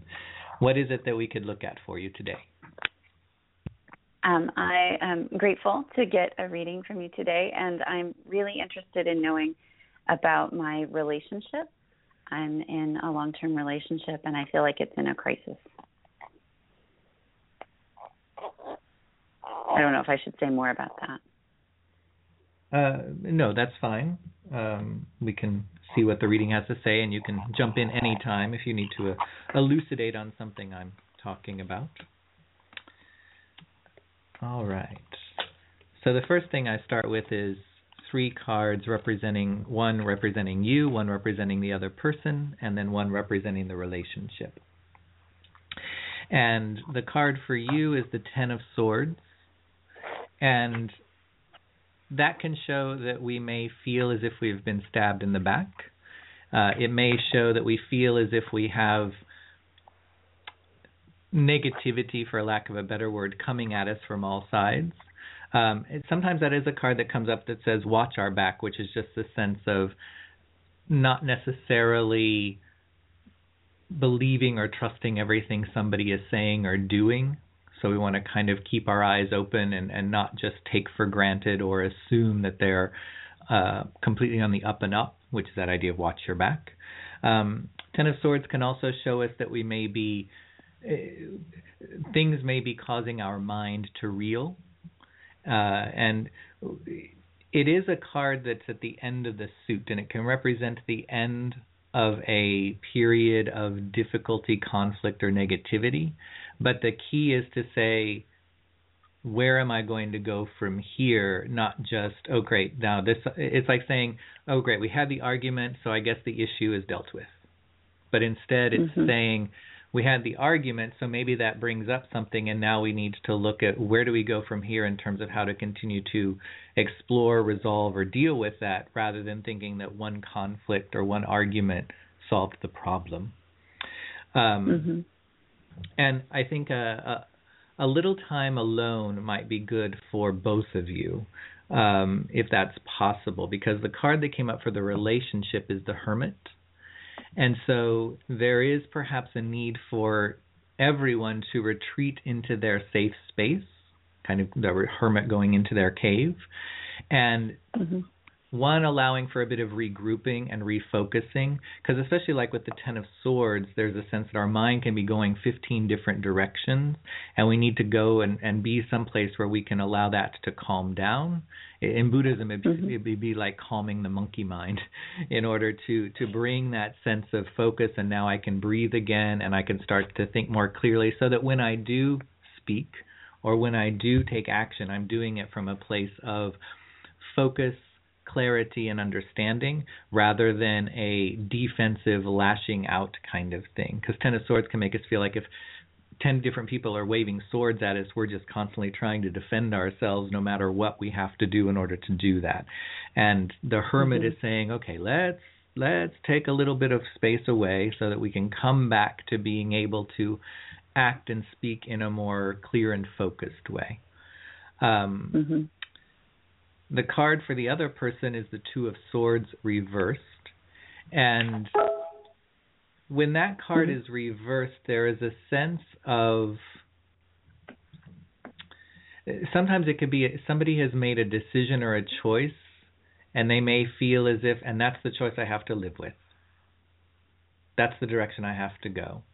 They may not want to see or consider other options. But also, the 2 of Swords for me can indicate like an arbitrator or a mediator.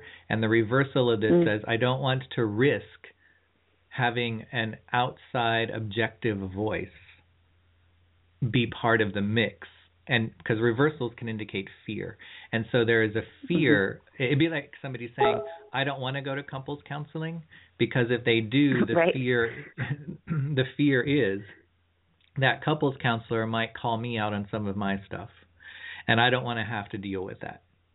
So therefore, I'm just going to dig in my heels and say, okay, nope, this is my decision. This is my choice. I don't want to hear any other input, and I don't have anybody telling me to think a different way, that I may be wrong, or that I may be doing something that is irrational or illogical, which can be reverse swords. And then when I expand on this, well, first, any questions about those three? No, it's very resonant to the situation. Okay. I have tried to sort of pull away and get my head clear, but we're very enmeshed. We live together. We have a family. There's a lot. And so I've been trying to do that slowly and without making any permanent decisions yet. And I feel like there has been some resistance on the part of my partner from getting counseling or having a arbitrator of some kind. So it's very resonant.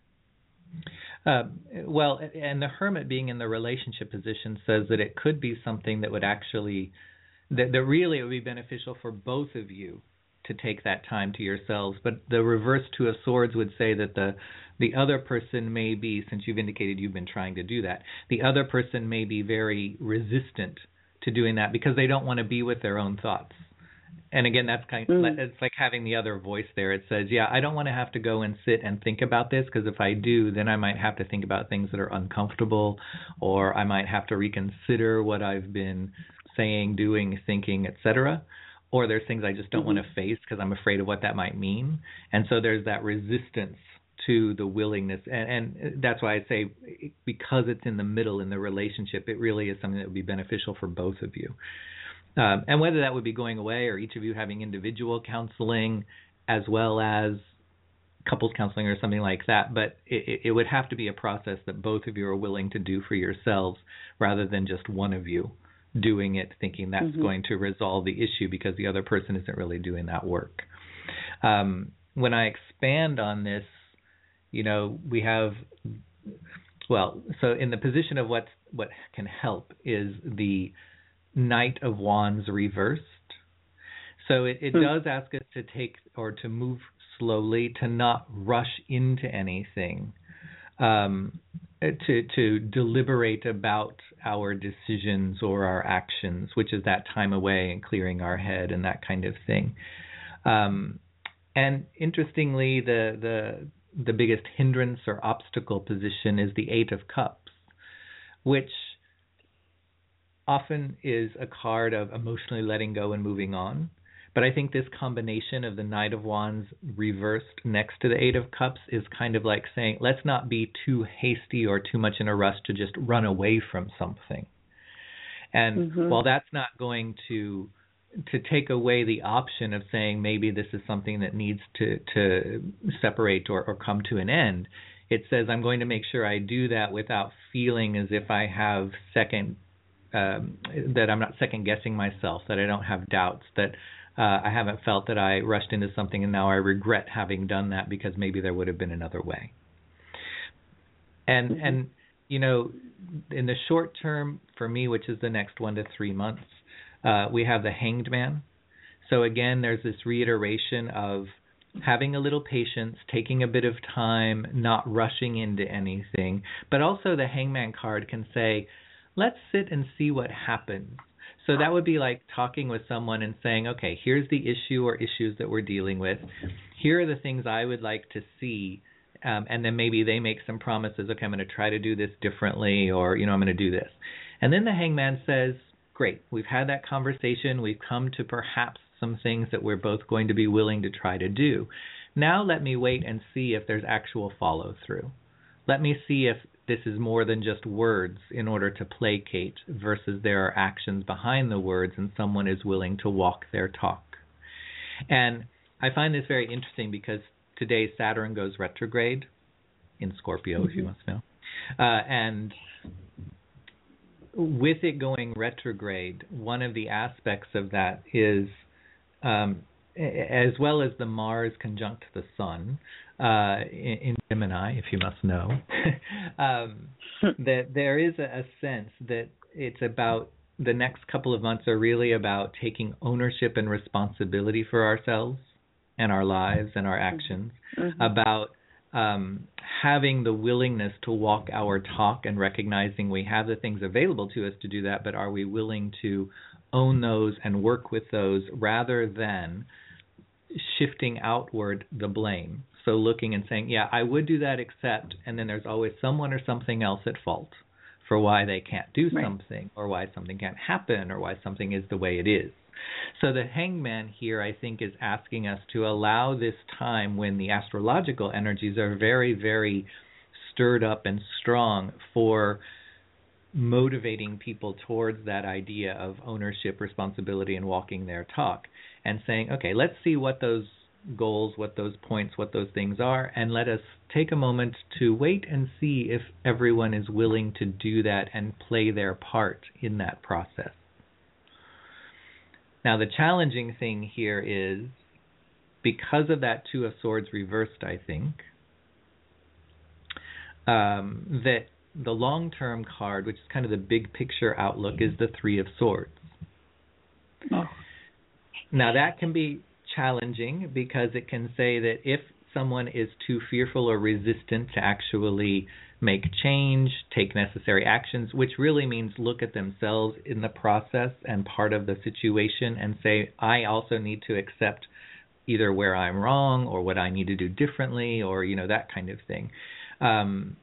If they are not willing to do that, because outcome cards for me say this is the most likely direction if nothing about the situation changes.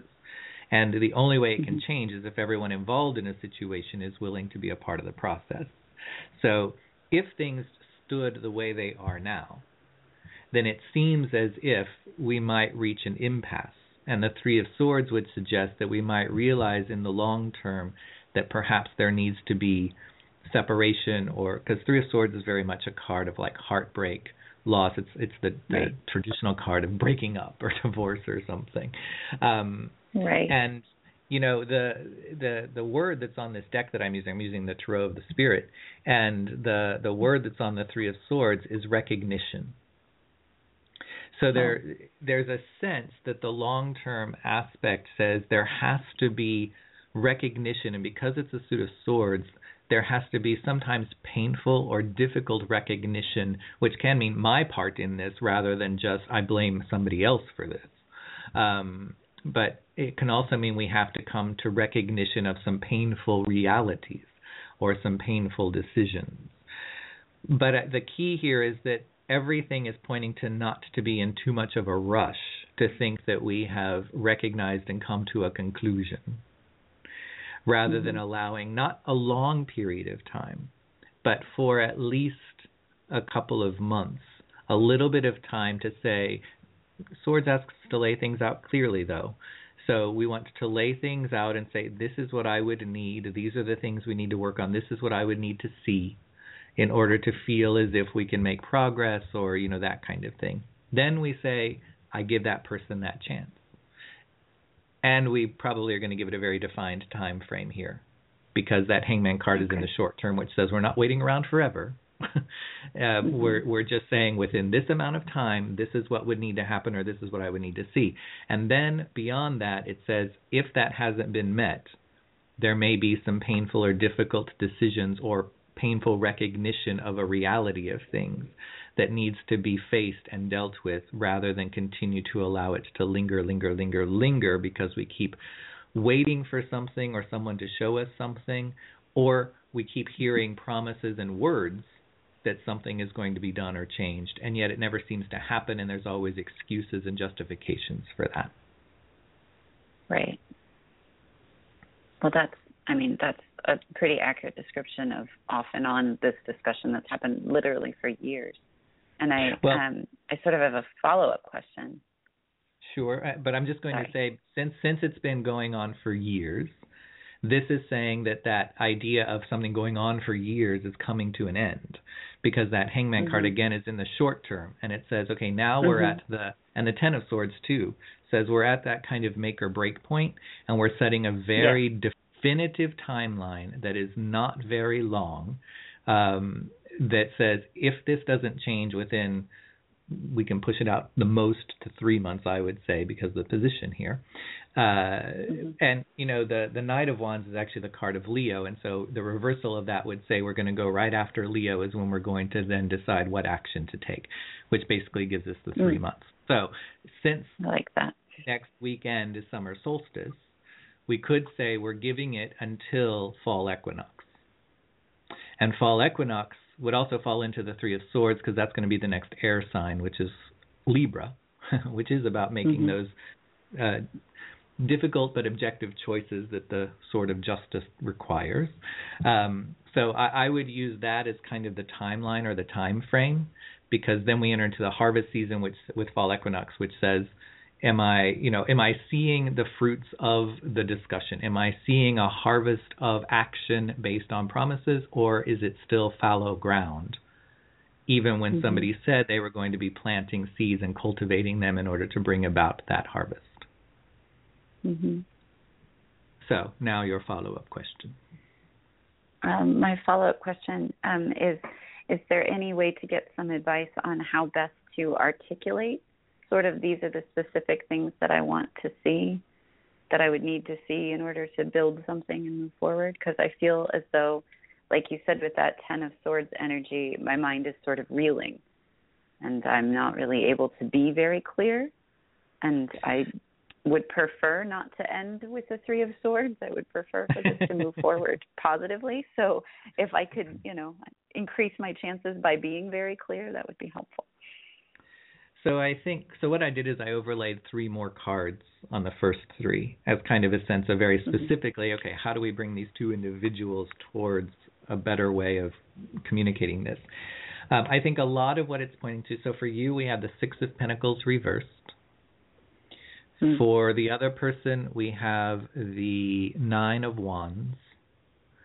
And for the dynamic between the 2 of you, which here would be very specifically be how do we go about best communicating with and to each other, we have the 5 of Pentacles reversed. So I look at this actually, and I'm going to come back to, I think there needs to be an ability to sit down with an outside objective voice that is able to kind of mediate that process, because 6 of Pentacles reversed is a sense of I've given as much as I can and now I need to receive. And so it's like I've tried to say this, I've tried to find a way to communicate this, I've tried to find a way to illustrate this. And reversing it says, and I have nothing left to give. I don't know what words to use anymore. I don't know what action to take to try to get them to understand. 9 of Wands for the other person says, and they're like, they would basically say, I've had it up to here, hearing this or talking about this, because they're going to feel as if you either they feel like they're constantly beat up on, or they're just exhausted from trying to engage in this, which sometimes starts to be an indication of, do we really have anywhere to go with this if everybody has given what they can and they're now exhausted, so how do we engage in conversation? And 5 of Pentacles reversed says we need to, on the one hand, we need to break the codependency cycle, because 5 of Pentacles upright, people can wallow in misery together, and they tend to reinforce the misery rather than challenging the other person to change or to take responsibility or to be better. And so reversing it says we probably can't do this with each other because we just end up wallowing in misery together. And while we may not realize how it's happening, there may be a tendency towards enabling an enabler, which is, and that can go, if you've been dealing with this same or similar issues for years, then there is a certain enabling aspect when another person says, I've heard them say this before or asked to change this before, now it's coming up again, so there isn't a sense of consequence. Because it's like, even though I haven't changed, even though I haven't done something and they keep asking about it and I'm tired of hearing about this issue and over again, I don't need to really do anything because there's never really been any sort of real consequence by not doing it. And that's where having an outside person that becomes the accountability person starts to call them on their stuff. I'm using gentle language here for Which I would go back to the Two of Swords reversed, saying, yeah, and I don't want to have to deal with that, so I'm certainly not going there. The other person would be saying that. So I don't know that there's anything left that you can really say or do. Or it's like saying there's really not another way for you to communicate this, because you've communicated it, like the Ten of Swords would say, I've communicated it 10 different ways, every way from Sunday to Saturday over the years. And yet, no matter what, it never seems to be heard. Mm-hmm. So at some point you have to say, maybe I can't communicate this. Not because you're not able to communicate, but because the other person is unwilling to hear it no matter how it's said. And and it's that classic conundrum, because how often do we find ourselves saying something 5 different ways to someone and they never seem to hear it, and then suddenly we're out to dinner with someone and somebody says, and they basically say the same thing, like an idea or something, and all of a sudden that same person is like, oh, that's a great idea. I would have never thought of that. That's such an interesting way to think about it. And you're like, hello, I've said that 5 different times in 5 different ways. And I think it's that need for the outside voice or the outside perspective that's going to be key here, because there's nothing left. 6 of Pentacles reverse just says there's nothing left that you can do or have to offer that's really going to make them receptive. Okay. Which I know probably isn't helpful, because you're like, well. Well, it's validating. It is definitely validating. This actually has been very helpful. And don't think that it has to just be the traditional therapist route.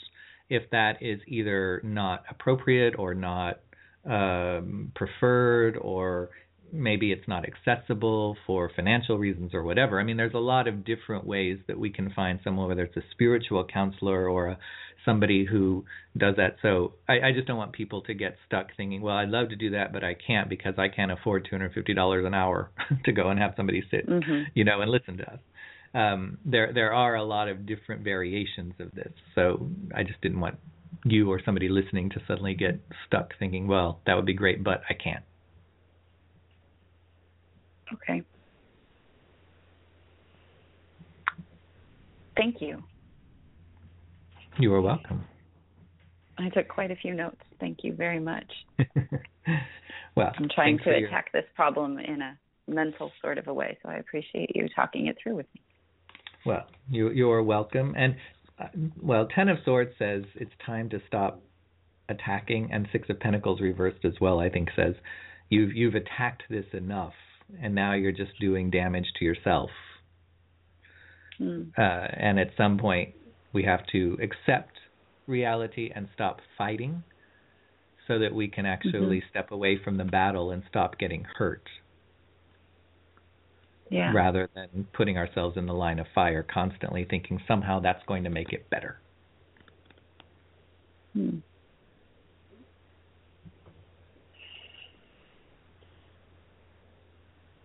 Okay, thank you. I'll try to take that one away too. All right. You are welcome, and thanks for your patience. I know the show went a little bit long, but thanks for sticking in there. And I hope that you are somewhat able to enjoy the rest of your day. Thank you very much, HiC. I appreciate your time. You are welcome. Until next time. And that's going to bring us to the conclusion of our show. I want to thank my co-hosts for the roundtable discussion, and my guest, Nadia Shapiro, and also, of course, my regular contributors, Linda Wiley and Prometheus, a.k.a. Tino Kalenda, for their Living Well and Astrology segments. And also, I want to thank everyone who is patient enough to wait and call in order to receive a reading. I look forward to having you join me here again next month. Revolution airs every second Sunday of the month, so I do hope that you will join me next month, which will be July 12th, for another exciting and revolutionary episode of Revolution with HiC. Until then, Have a blessed month.